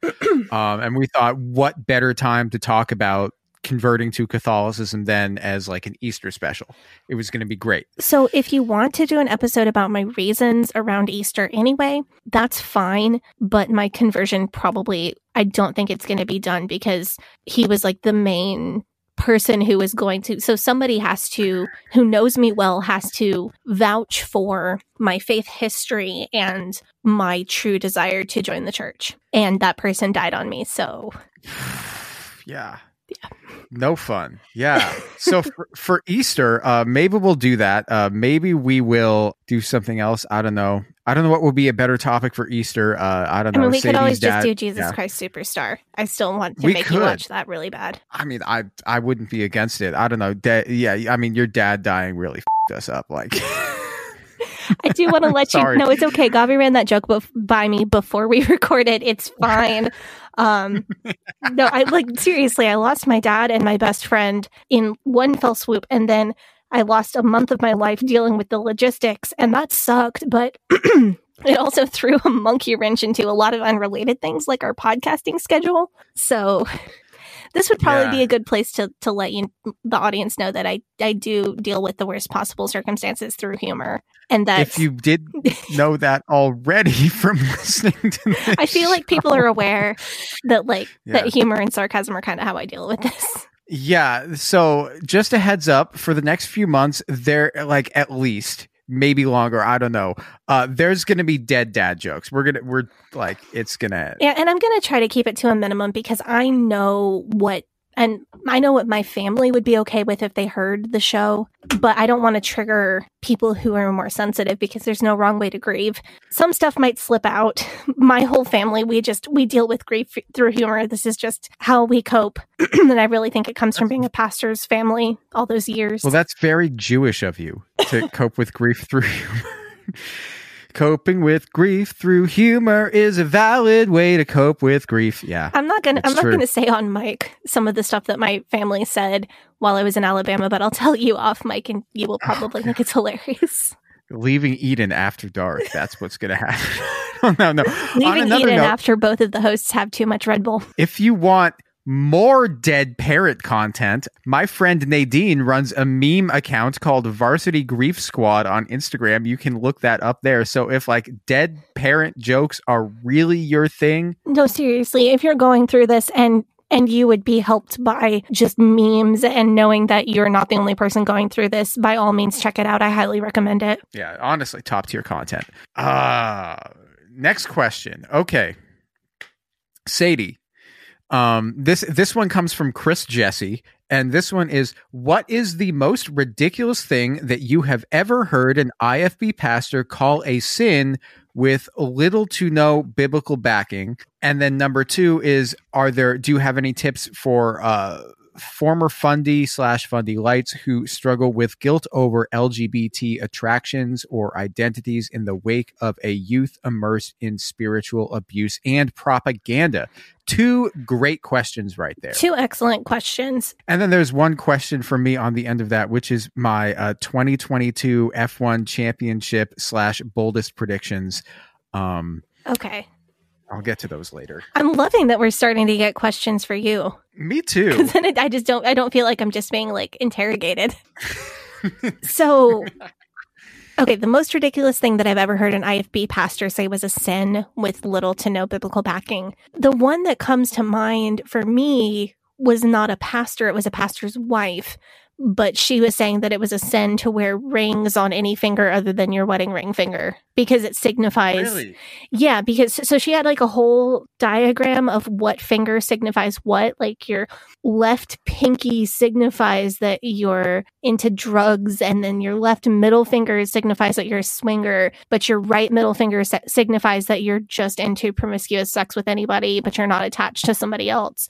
Your right thumb is bisexual, and your left pointer finger is lesbian. Like she had like an entire scheme where every finger meant something. And if you wear rings on those fingers, then you're signifying to the world that you're into all this quote unquote deviant stuff. Is this like the thing where they're saying that, what was it? Where they think that like whatever it is, you're like what kind of shoes you're wearing or how your shoes are laced tells people what sexual acts you are. That was a thing, yeah, right? Like lacing your shoes weird, which is really funny because fundies think that everything is hanky code, but they don't know about hanky code, and it cracks me up. Hanky code is that's lesbian, right? No, that's so it started with gay men, and I don't know what the community is like in other areas, but in Portland, the lesbian community does a variation of hanky code, and then some people make the bandanas into little bows and wear them, which I think is adorable. So it changes from like city to city. No, so the colors are the same, and the left-right orientation is the same, but I've only heard of people making them into hair bows in Portland. Really? Yeah, I just think it's the cutest. I think that's the literal cutest lesbian thing that's ever happened.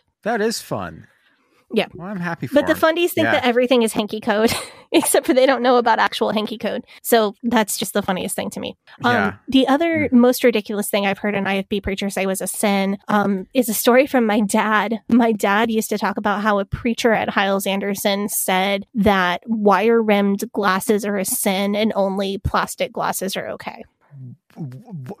What? Huh? What? What? Wait, I don't know. I just remember that my dad used to tell that story. When did they invent like plastic glasses? Because before like plastics became mid-century is really when plastics really became the thing, 50s, 60s. Before that, all the glasses had to be wire rimmed, right? I don't know. I wish... Like, if my dad were still here, this would be the kind of thing I would call him about and try to get an answer on. But I just have to go on memory. But I know I remember him saying this. Wow. That's nuts. That's so funny. So, I want to get to the second part of the question, though, because tips for former Fundy or Fundy Light people who struggle with guilt over LGBT attractions. I'll tell you what worked for me, because I think that's what I can speak to the most accurately. The foundation of the fundamentalist belief that being gay is a sin is that being gay is a choice. Because mainstream Christian theology does not recognize that you can do a sin on accident, that there's a difference in your culpability if you do something on purpose versus if you do it on accident. Even the Catholic Church has a theology based around that. Like, for a sin to be able to send you to hell in the Catholic Church, you have to know that it's wrong and then choose to do it with the full knowledge that it is wrong and in your right mind. So in the Catholic Church, like a murder that's done in the heat of passion is a different type of sin than a premeditated murder. And it's a different type of sin than an accidental homicide or like a negligent homicide. And the fundamentalist view of being LGBT is that it's something that you choose to do. You've either committed blasphemy against God and God has turned you over to a reprobate mind, or you have just chosen this is a sin and I want to do it. Or in the case of more liberal theologies, you were born gay and it's your cross to bear from God, and you can choose to give in to that, or you can choose God's way and become a good straight person. But it's all based around the idea that this is something you choose. And I grew up as a bisexual person. I knew that I had attraction to men. So therefore, in my mind, I knew that I wasn't gay. Oh, must be straight. Am attracted to men. Cool. Don't have to think about that anymore. Because I knew that I had never chosen to not be straight. So therefore, I thought, oh, I'm fine. And as I got older, it became clear that I also experienced attraction to women. And that really confused me because I could not put it together. How did I choose this? Like, I must have chosen it because being not straight is a choice. but I must have chosen it with the full knowledge that it was a sin. And I cannot think of when I did that. And as I started to process this realization that I was having, I realized that I had been showing attraction to women or other girls since way before I was ever experiencing attraction to men. I didn't experience attraction to men until I was in my teens, but I was experiencing attraction to women at a much younger age, which is more in line with when most children begin to experience the very beginnings of attraction. It's like a grade school kid. So as I thought through, I tried to figure out, when did I make a choice to be a sinner? Was it when I was 6 or 7 years old? How could I have possibly chosen this? And the bottom line for me was, I didn't choose this. This is a part of my identity. This is part of who I am. And the thought process that led me down is that God doesn't make mistakes. If there is a God, and if he did create you, he created you exactly the way that you are. And I do not choose to believe in a God who would create you and then expect you to deny a fundamental part of yourself.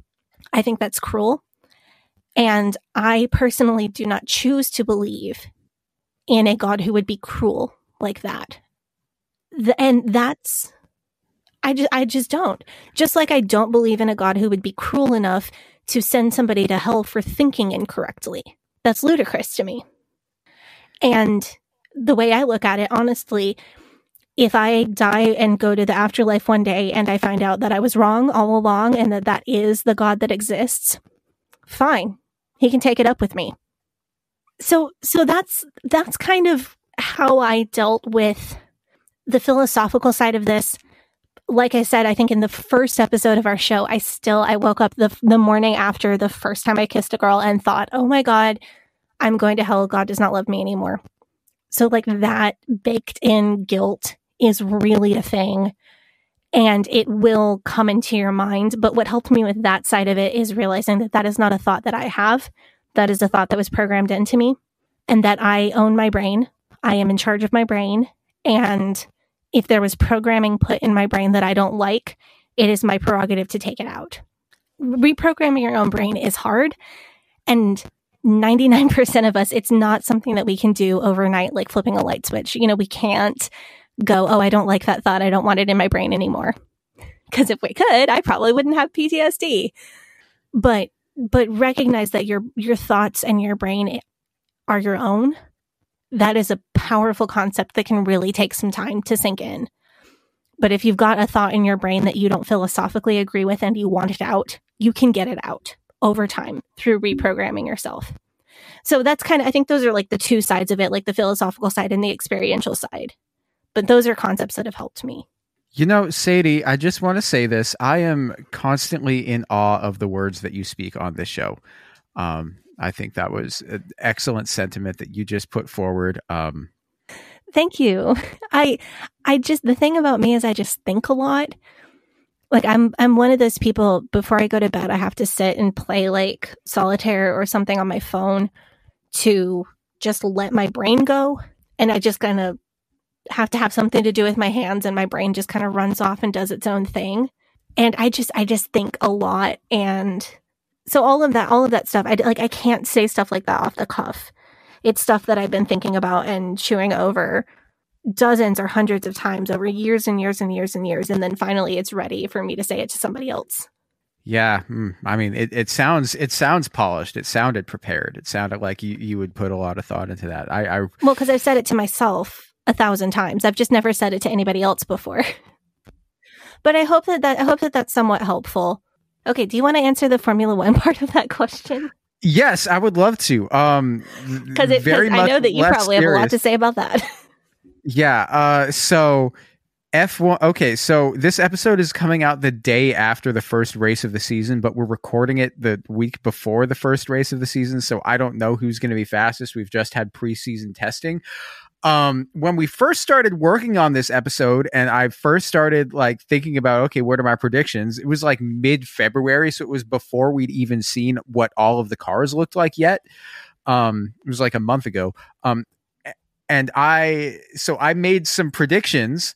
And And then Sadie's dad died, and we had to like put this off for a month. But I will testify that this has been written down for a month.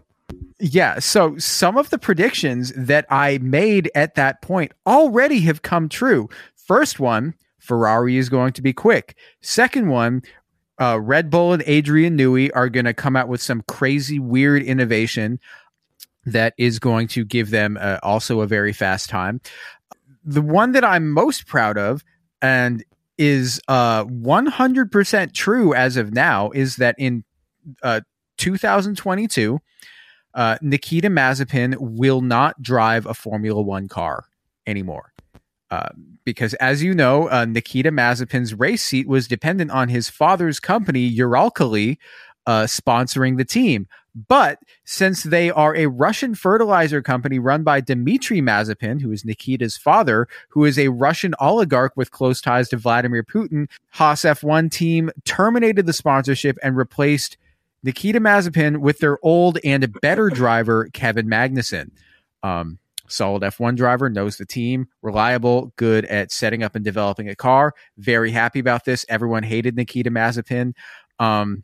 Everyone seems to be happy about this, except for Nikita Mazepin himself and the 4 people in the entire world who, for God knows what reason, like Nikita Mazepin.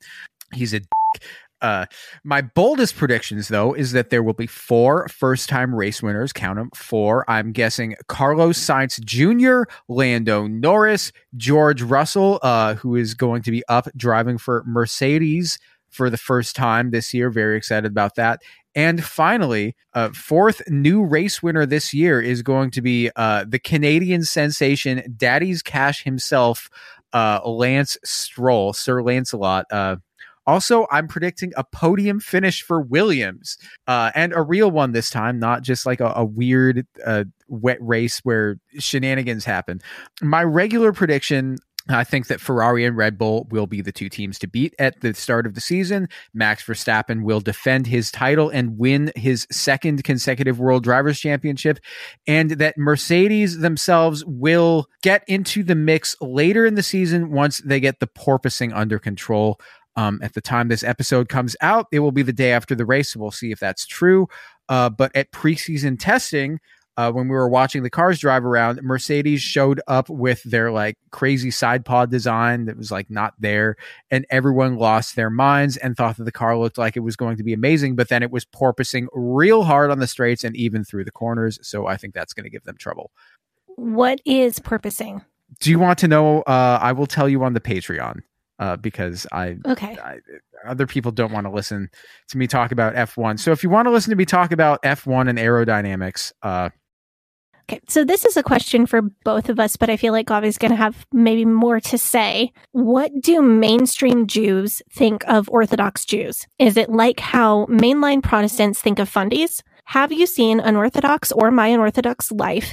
And what do you think of them? So this question, I feel like this is like a backdoor way of trying to ask me if I think Orthodox Judaism is a cult. And I think now is a great time to talk about the approach that Sadie and I have when talking about various religious groups and whether or not they're cults, because we've been asked a lot about this. Like we've been asked, are the Amish a cult? Is Mormonism a cult? Is Orthodox Judaism a cult? Sadie and I have never been members of any of these groups, so we can't speak from personal experience. And oftentimes we aren't going to go and talk about a group of people and distinctively label them as a cult unless we have like a current or former member with us on an episode who like we can have a real conversation with about this. And like, you know, in this country, we have like the basis of law in theory, not always in practice. In theory is that if you're going to make an accusation against somebody, they've got to have the opportunity to speak in their own defense, or at least, you know, have it be innocent until proven guilty. So unless it's like Christian fundamentalism or fundamentalism adjacent, we don't really talk about we don't talk about it unless we have someone with knowledge. Obviously, maybe there's exceptions like Scientology. We said that's definitely a cult because duh. But we get a bit of stick for, you know, when we put out our primer episode and we didn't go immediately and say Mormonism is a cult. But currently we do have plans to get somebody who was raised Mormon on the show, and then we'll have that conversation with them and we'll get like a real answer for you guys. So that'll be good. Yeah, because so we can see often behavior control and information control from the outside of a group, but thought control and emotion control can be so powerful, but so subtle that it can be hard to pick them up from outside the group. And those are really key to what I call self-brainwashing, and which is really my threshold for calling something a cult. The exception with Scientology is that we have hundreds of testimonies of thought control, emotional control, and self-brainwashing.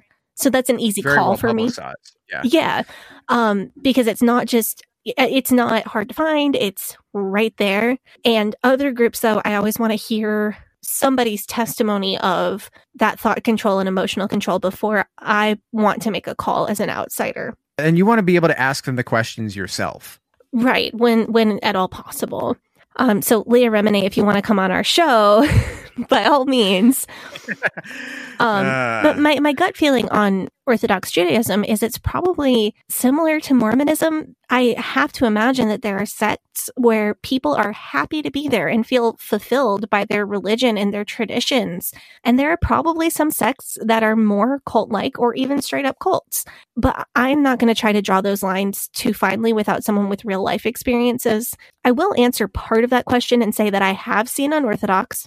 I don't have the experience to say whether it's an accurate portrayal of Orthodox Judaism, but I've heard that it is semi-accurate about one very small group, but pretty inaccurate about Orthodox Judaism as a whole. And that take definitely resonates with me. It definitely makes sense to me as an outsider. That seems like it's the correct take. I will say I loved one thing about Unorthodox, and it made me glad that I watched it. That is the portrayal of the first few steps out of a group that is a high control group. So spoilers in the next few seconds for people who haven't seen Unorthodox and plan to. But when Esty went to the beach and went in the water with her clothes on and took off her wig, that was a stunningly beautiful moment. And it was so, so relatable for me. Or when she sang for the first time, that like intimate emotional portrayal of what getting out feels like. That is one part of the show I can absolutely vouch for. It was 100% spot on and it was really beautiful. So if you were going to do like the Fundy version of that, it would be what? Putting on pants for the first time or yeah. There are tons of things that it could be, but that would be a big one. Or going to the movies for the first time to see Get Hard. So the thing with Orthodox Jews is that to outsiders, like they can't tell the difference in the way that they look or dress. So often they'll just say that all the Orthodox Jews are the same because they've seen some semi-accurately portrayed in a dramatized for television version of somebody's personal memoir. Right. And that's problematic because it puts somebody like me who's not Jewish in the position of weighing a perfect portrayal of these feelings with asking myself, does this show cause real harm to real people who are not TV characters? Because I'm having to weigh, okay, well, it portrayed feelings that I know are accurate, but is there a chance that this could cause a real person to get hurt? And if it does have the potential to cause real harm, is that worth it to have an incredible representation of those feelings? And for me, the answer has to be no.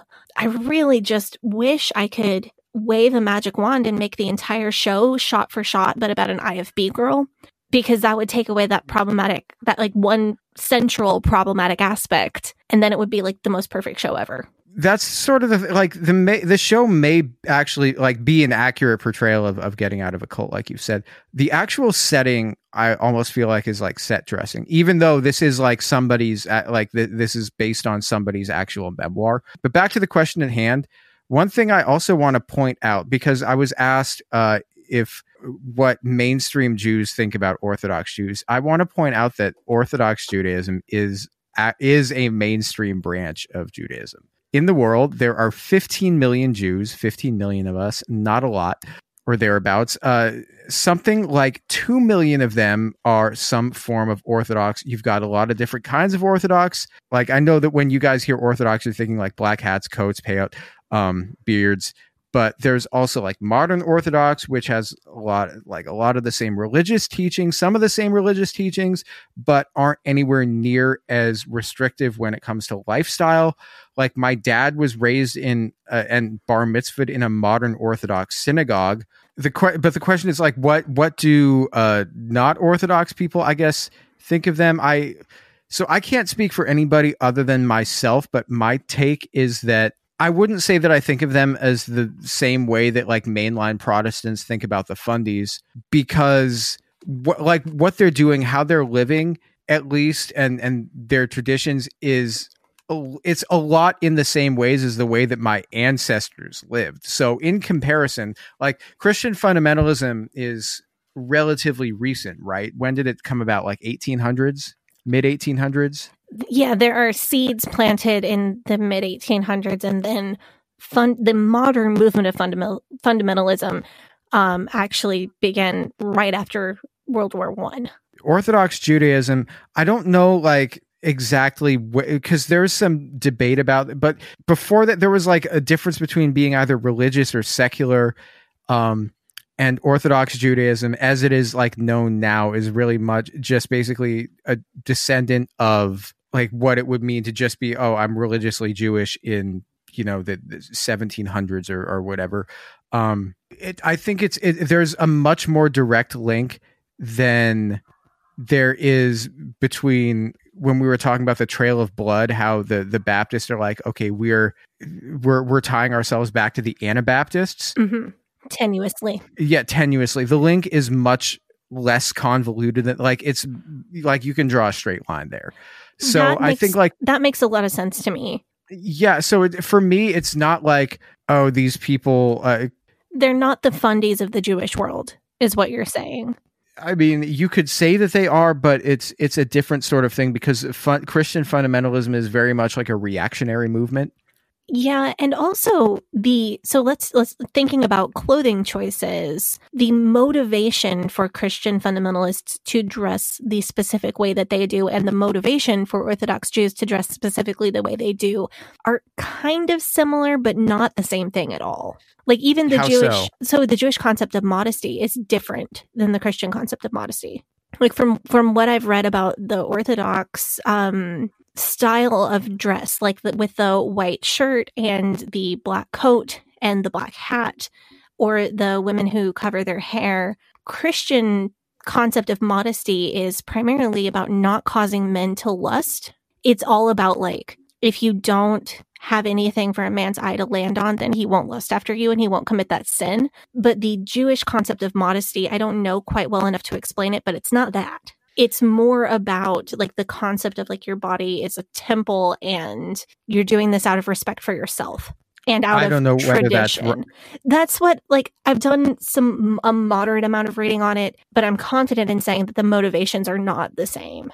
So I'm not going to say whether you're 100% right or 100% wrong. You may be right for one group or another. I honestly, I'm just not well read enough on this to say that one way for sure. I think that generally, if you ask like Reform and conservative or like secular Jews what they think of Orthodox Jews, opinions may vary depending on the individual.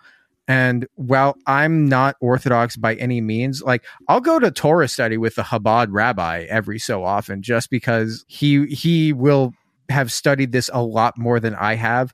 And whether or not I agree with his interpretation of everything, it's still like good for me to hear what he has to say. Like I'm not a theological scholar. I'm not equipped to like debate the finer points of religious doctrine with actual rabbis, but I will like go and see what he has to say. You know, I'll go to Torah study with the Chabad rabbi. It's not like you can't do that because he's not your same denomination thing.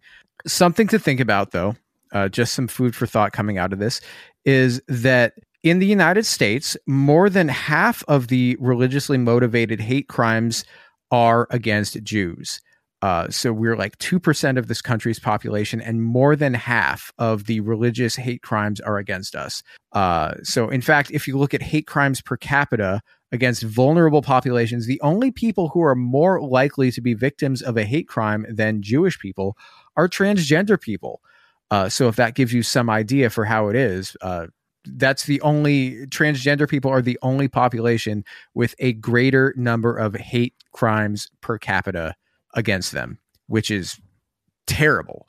And those are numbers from like, I think 2020, and a recent report found like a 37% increase in distribution of anti-Semitic propaganda in the United States between 2020 and 2021. So things are looking great for us.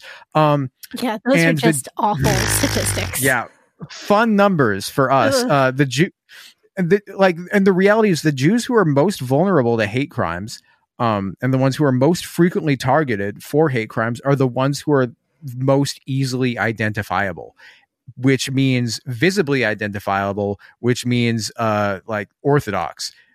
So like if you walk down the street, you're wearing a black hat, black wool coat, beard, the odds of you getting violently attacked or, just harassed on the street verbally, it's not looking great for you.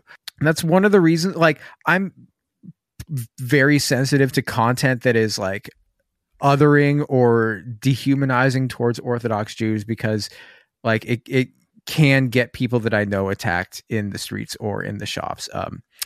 It happens more than it should. I feel like the overarching message of Unorthodox was worth telling, but not at the cost of people getting attacked. I've had trans friends who've been violently attacked, and no one deserves that experience just based on the fact that they are visibly part of a marginalized group. Like, I've had that happen to people that I care about deeply, and it was so disturbing.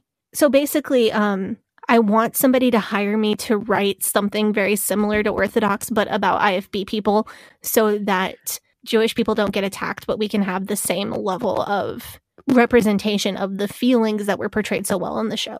Yeah. And I'm not saying that Unorthodox is getting Jews attacked on the street and stuff, but I'm just saying I'm sensitive to it. But like that type of content, that type of content has the potential to, and it makes it a very difficult call on like the portrayal of this specific thing can be so good, but then you get into like weird trolley problem stuff. Like if the show helps hundreds of people understand their experiences, but one person gets beat up about it, well, is that okay? Well, what if it's two people who get beat up? And you get into like trolley problem stuff very quickly. I like watch it if you want. Just don't base your opinions about Jews or Orthodox Jews on stuff you see on that show. That's basically my take on it. Here's a question. If you made a show, this is from me, just going off of what you just said. If you made a TV show loosely based on your experiences leaving fundamentalism, would it be a comedy or would it be a drama? I could really see it go either way, but I feel like it would need to have elements of both. Like, what if there was a show that fit halfway between Unbreakable Kimmy Schmidt and Unorthodox?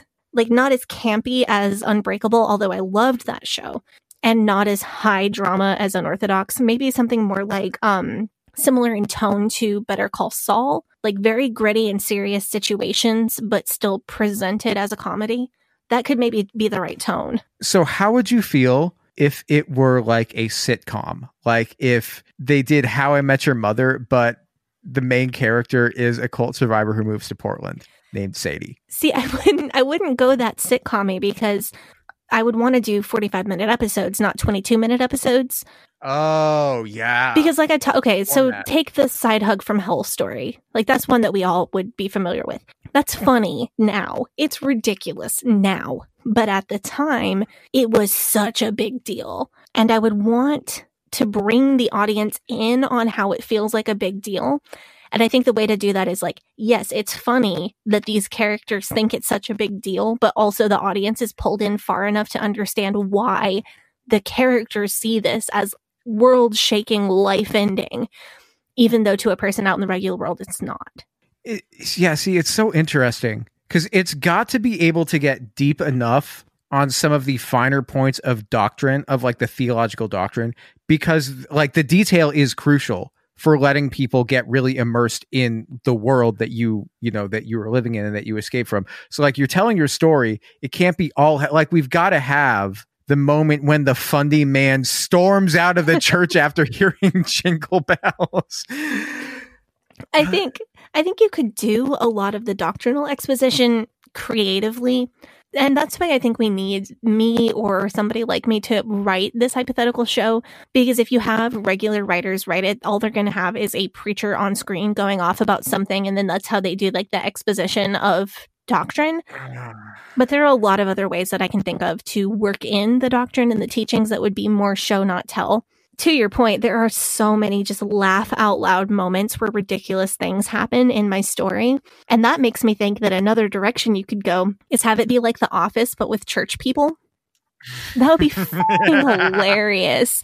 Like, can you imagine, like, they pull people out to do ITMs and, in the moment, for people who don't read a lot of reality TV blogs like I do.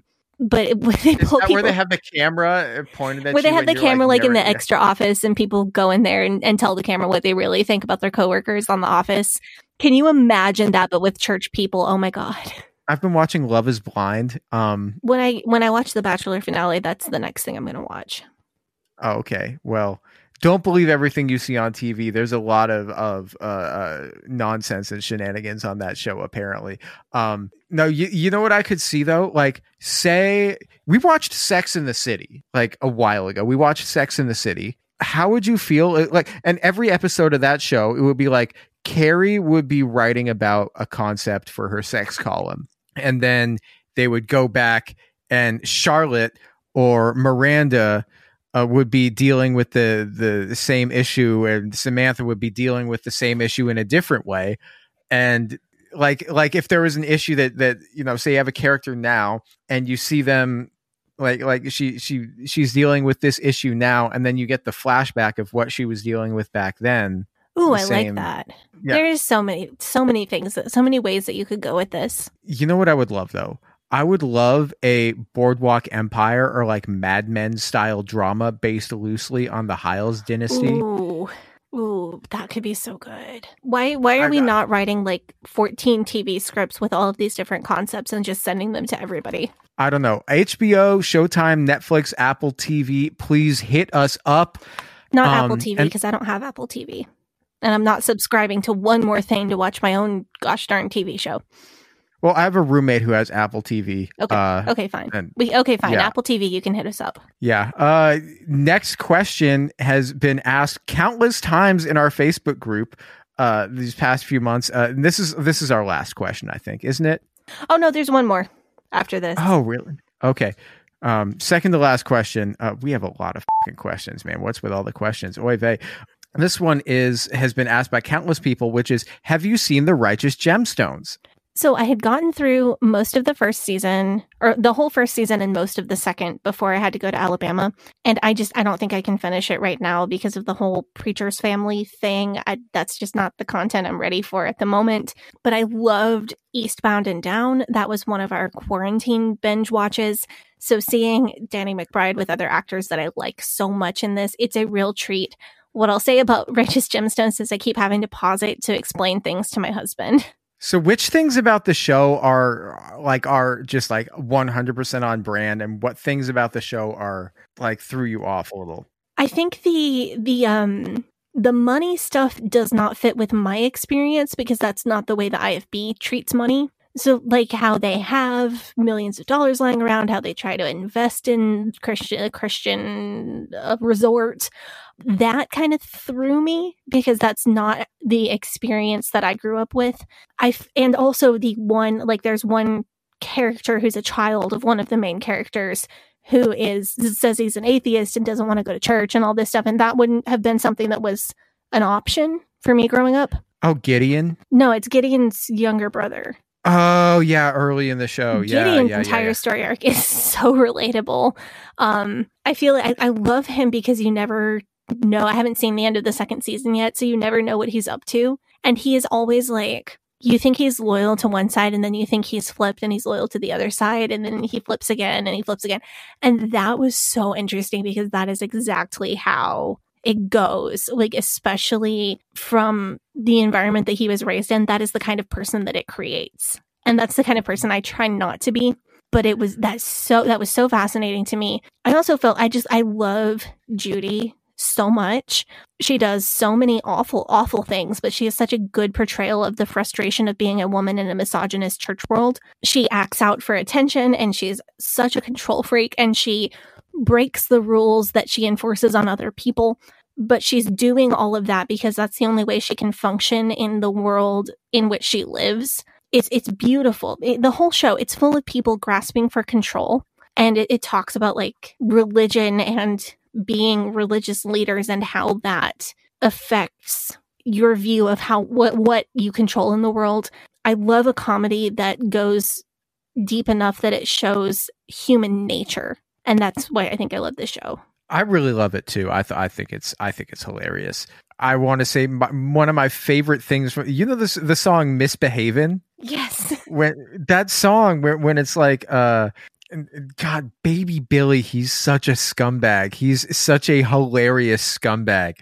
Oh, see, I hate him. I'm like love to hate on a lot of the characters, but I really just hate him. Oh, I hate him too. But every time he's on screen, he steals the scene. It's amazing.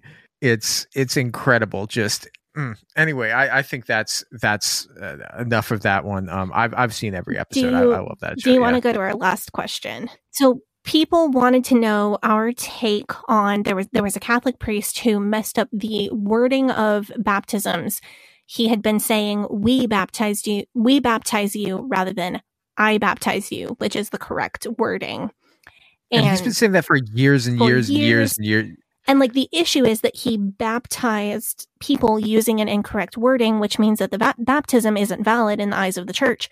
And some of those people grew up to become priests. So that priest was technically never actually a Catholic. And then that priest went on to perform weddings and baptisms and confessions and everything else a priest does. And are those things also invalidated? ? Wow. And people wanted to know kind of my take on that. That's spicy. It is super spicy. I come down in the middle on this. Due to not believing in a literal hell, I'm not super concerned. I imagine that when I die, God is going to sit me down and let me know what I got right and what I got wrong. And I am 100% sure that I will get some stuff wrong. And I am really becoming very at peace with that. Because you'll get some stuff wrong too, and great theologians will get some stuff wrong too. It is what it is. I don't believe that I am capable of getting everything right. I don't believe that any person or even any church is capable of getting everything right. And I don't believe, like I said earlier, I don't believe in a God who's going to damn someone over something that small. And like I said earlier, if I die and I find out that that is the God that is true and exists, like a God who would send somebody to hell over a word spoken on accident, then I'm gonna have some stuff to say. And you're gonna have a problem no matter what. I'm gonna have a problem no matter what. And that God can just boot me to hell for all I care. It won't happen before I get my words in. But on the other hand, I do think it's important to identify that kind of slip up in the Catholic Church because the traditions are everything. The whole point of the Catholic Church is the apostolic tradition, and it's mortifying that something like that slipped by because the whole point of the Catholic Church is that, like, Charlotte was baptized by somebody who was baptized by somebody who was baptized by somebody, and up and up and up the line until it gets to the apostles of Jesus. So a huge appeal of the church to me is that things are consistent. Things are always the same. Like there's a ritual of the church. And that's one of the things that appeals to me the most. Words have meaning, and it's important that we get every detail right when the entire point of the church is that we get the details right. So it does disturb me that it got messed up, even though I don't have any concept that it's going to send people to hell or anything like that. Do you think that the church could just be like, we're going to call like a mulligan on this one? And that kind of leads to my overall take, because my overall take is this is a huge deal, but I wish to God that the church took other issues so seriously. If you're a Catholic and you got in a tizzy about this baptism thing, but you didn't shed a tear about Indigenous residential schools, you have a serious problem. I think that both of these things can be a big deal. I'm not saying that they both can't be huge deals, but the real harm that the church has done is an issue that needs to be addressed at every level, immediately, right now, and in an ongoing way forever. And if we can address that and this baptism word problem at the same time, great. But if we can't, the harm that the church has done is a more pressing issue. Whew. Yeah. So here's a question for you. This is from me. Is that when you get to heaven, what do you think are going to be your like biggest obscure W's and like, you know, things that you got right? Like something that like everybody else was telling you was wrong. And then God's like, no, actually, you're like one of 40 or 50 people who got that one right. Congratulations. Like whole world, like no one was expecting that one. Like no one gets that right, but you go like, you know, like Doug Forsett in The Good Place. This entire conversation has big Doug Forsett energy. So the thing that I hope I get right, I would be so psyched if my visualization of heaven was even close to accurate. Like when I get too depressed about my dad's death, I picture him hanging out with really cool people in heaven like Chris Farley. Like he thought Chris Farley was so funny. And I would be really jazzed if he were hanging out with Chris Farley up there. Legend. I have a couple of very specific imaginations of what heaven would look like or what it would be like. Some of them are closer to, I think some of them are probably a visualization that other people share, but some of them are pretty obscure. Like some of them, I don't think anybody else has the same idea that I do. And if one of those concept arts for heaven that lives in my brain was close to correct, that would be really fun. I'd be really jazzed about that. So other side of this, I'm imagining God pulling up like, so you get there, you get to heaven, and then God's like, congrats, you made it. Here's the thing though. We pulled up your highlight reel. You know how like on Inside the NBA, Shaq does a segment called Shaqtin' a Fool, where he'll like pull up 8 dumb mistakes or like bad plays by players and then make fun of them. What do you think that like your Shaqtin' a Fool life moment would be? Like God's like pulling up, like, I don't know what you were thinking here. So this is going to go right back to depressing, but I'm constantly afraid that I have something big wrong. Like, what if God really is super misogynist and I was supposed to be his submissive wife all along? Or what if that wasn't going to happen? But like, what if God really does hate gay people? Or what if God is like a super capitalist? I still fundamentally don't believe that I would go to hell for it. But damn, that would be so embarrassing if I spent most of my life with one concept and I found out it was wrong. I freak out about this all the time. Like, really, I think I'm right about those things. But what if I'm not? It's such a scary thought. In reality, though, my biggest L is probably going to be something about scripture interpretation, because I really try to be accurate, but I also don't have a lot of education in the field. And I've probably said something super blasphemous. And if I get called on the carpet by God about one thing, it's probably going to be one specific scripture. And I led thousands of people astray with like looking up the wrong word in Greek or something. You think it's going to be like a scripture or theology thing God's going to pull, not like just a clip of like some really ratchet shit that you did, and God's like, this is very questionable behavior, right? I don't know if I've done that many things that would qualify for that. Like, I don't have... See, like the worst things I've done, most of them people already know about. I don't have a lot of serious regrets. There are things that if I had the opportunity, I wouldn't do that thing again. But I don't have a lot of things that I seriously regret, or I look back and go like, wow, I was a shitty person. I should not have done that. My cringiest moments are more like embarrassing moments, like the time I tried to lift a beer keg that weighed more than me for the purpose of showing off. And in the process, I dislocated 2 ribs. God's like, I punish you for that one right away. Right. Like, that's cringy. And then it's cringier that I didn't go to the chiropractor to have them popped back in for a very long time because I was embarrassed. But that's not going to show up on my Shaqtin' a Fool clip, by God. There are definitely a few, I don't want to make it out like I'm perfect. There are absolutely a few moments in my life where I look back and I'm like, wow, in that moment, I was such a shitty person. I am going to try not to act like that again. But there aren't that many, because I'm pretty cautious when it comes to that kind of thing. Most of my bad moments are more dumb mistakes or embarrassing moments. Wow. Well, that's a fun, we're like right at the end of this one. This is like every time we do a Q&A episode, it goes long AF. Well, we haven't had an episode in 2 weeks. It'll be 3 weeks on the day that this comes out. So it's fine. Hella extra content for all of our listeners. Hope that you guys like it. Keep you tided over. So before we wrap this up, what I want to do is I want to put in another request to our listeners because I love doing episodes where we get listener questions, listener content. But one thing that keeps coming up, like in the Facebook group, or just people sending us messages, is wild and insane and unbelievable testimonies that people give when they come back from mission trips. Dinah Housefire's first episode was their story about a mission trip. Yes. And that was, hearing that story in the Facebook group was originally what made us go, oh my God, we have to get this person on our show ASAP. Yeah. And it was the start of a beautiful friendship.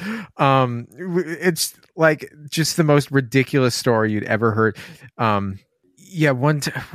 you know what we might do? Maybe we'll get Dinah to come back and react to some of these with us. What I'm looking for is, say you're sitting in church and somebody comes back from a missions trip and says just the craziest thing that they got struck by lightning while building the church steeple, and then they flew 30 feet in the air and shot the snakes that terrorizing the village with laser vision or something like that. I don't know. I think.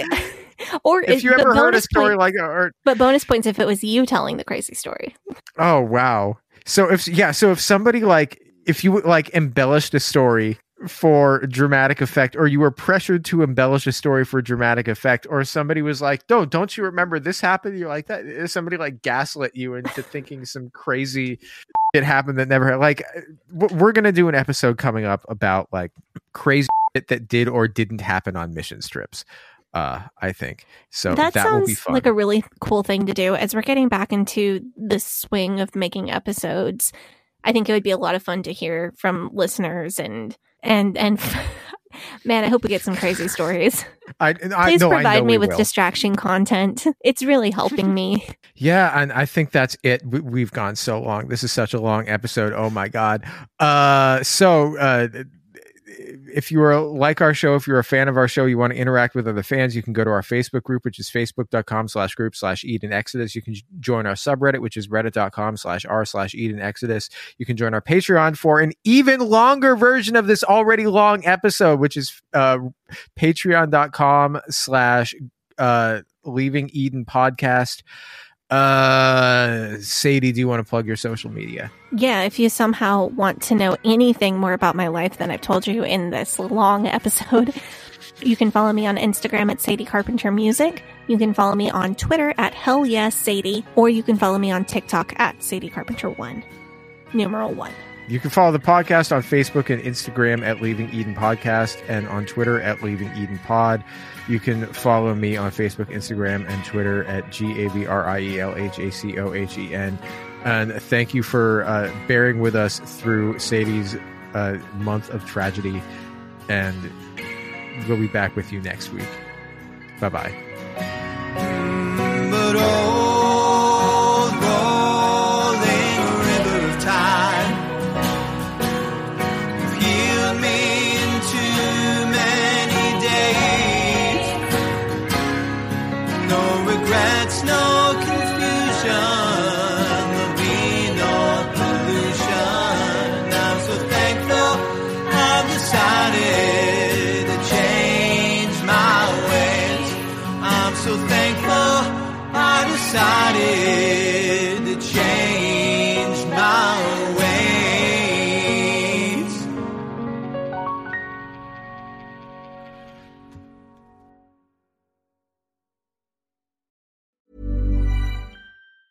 Planning for your next trip? Elevate your travel style with Quince. Quince has all the jet-setting essentials you'll want for your next getaway, like European linen, premium luggage options, buttery soft Italian leather bags, and so much more. And it's all priced at 50 to 80% less than similar brands. Plus, Quince only works with factories that use safe and ethical manufacturing practices. Pack your bags with high-quality essentials you'll be wearing for vacations to come with Quince. Go to quince.com/trip for free shipping and 365-day returns.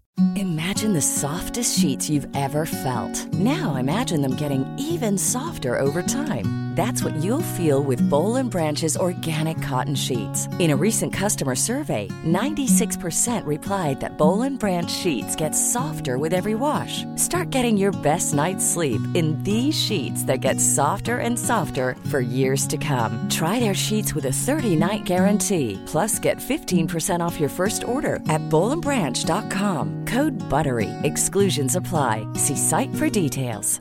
Hi, I'm Daniel, founder of Pretty Litter. Did you know cats tend to hide symptoms of sickness and pain? I learned this the hard way after losing my cat, Gingy. So I created Pretty Litter, a health monitoring litter that helps detect early signs of illness by changing colors, saving you money and potentially your cat's life. Pretty Litter is veterinarian developed, and it's the easiest way to keep tabs on your fur baby's health right at home. Go to prettylitter.com and use code ACAST for 20% off your first order and a free cat toy. Terms and conditions apply. See site for details.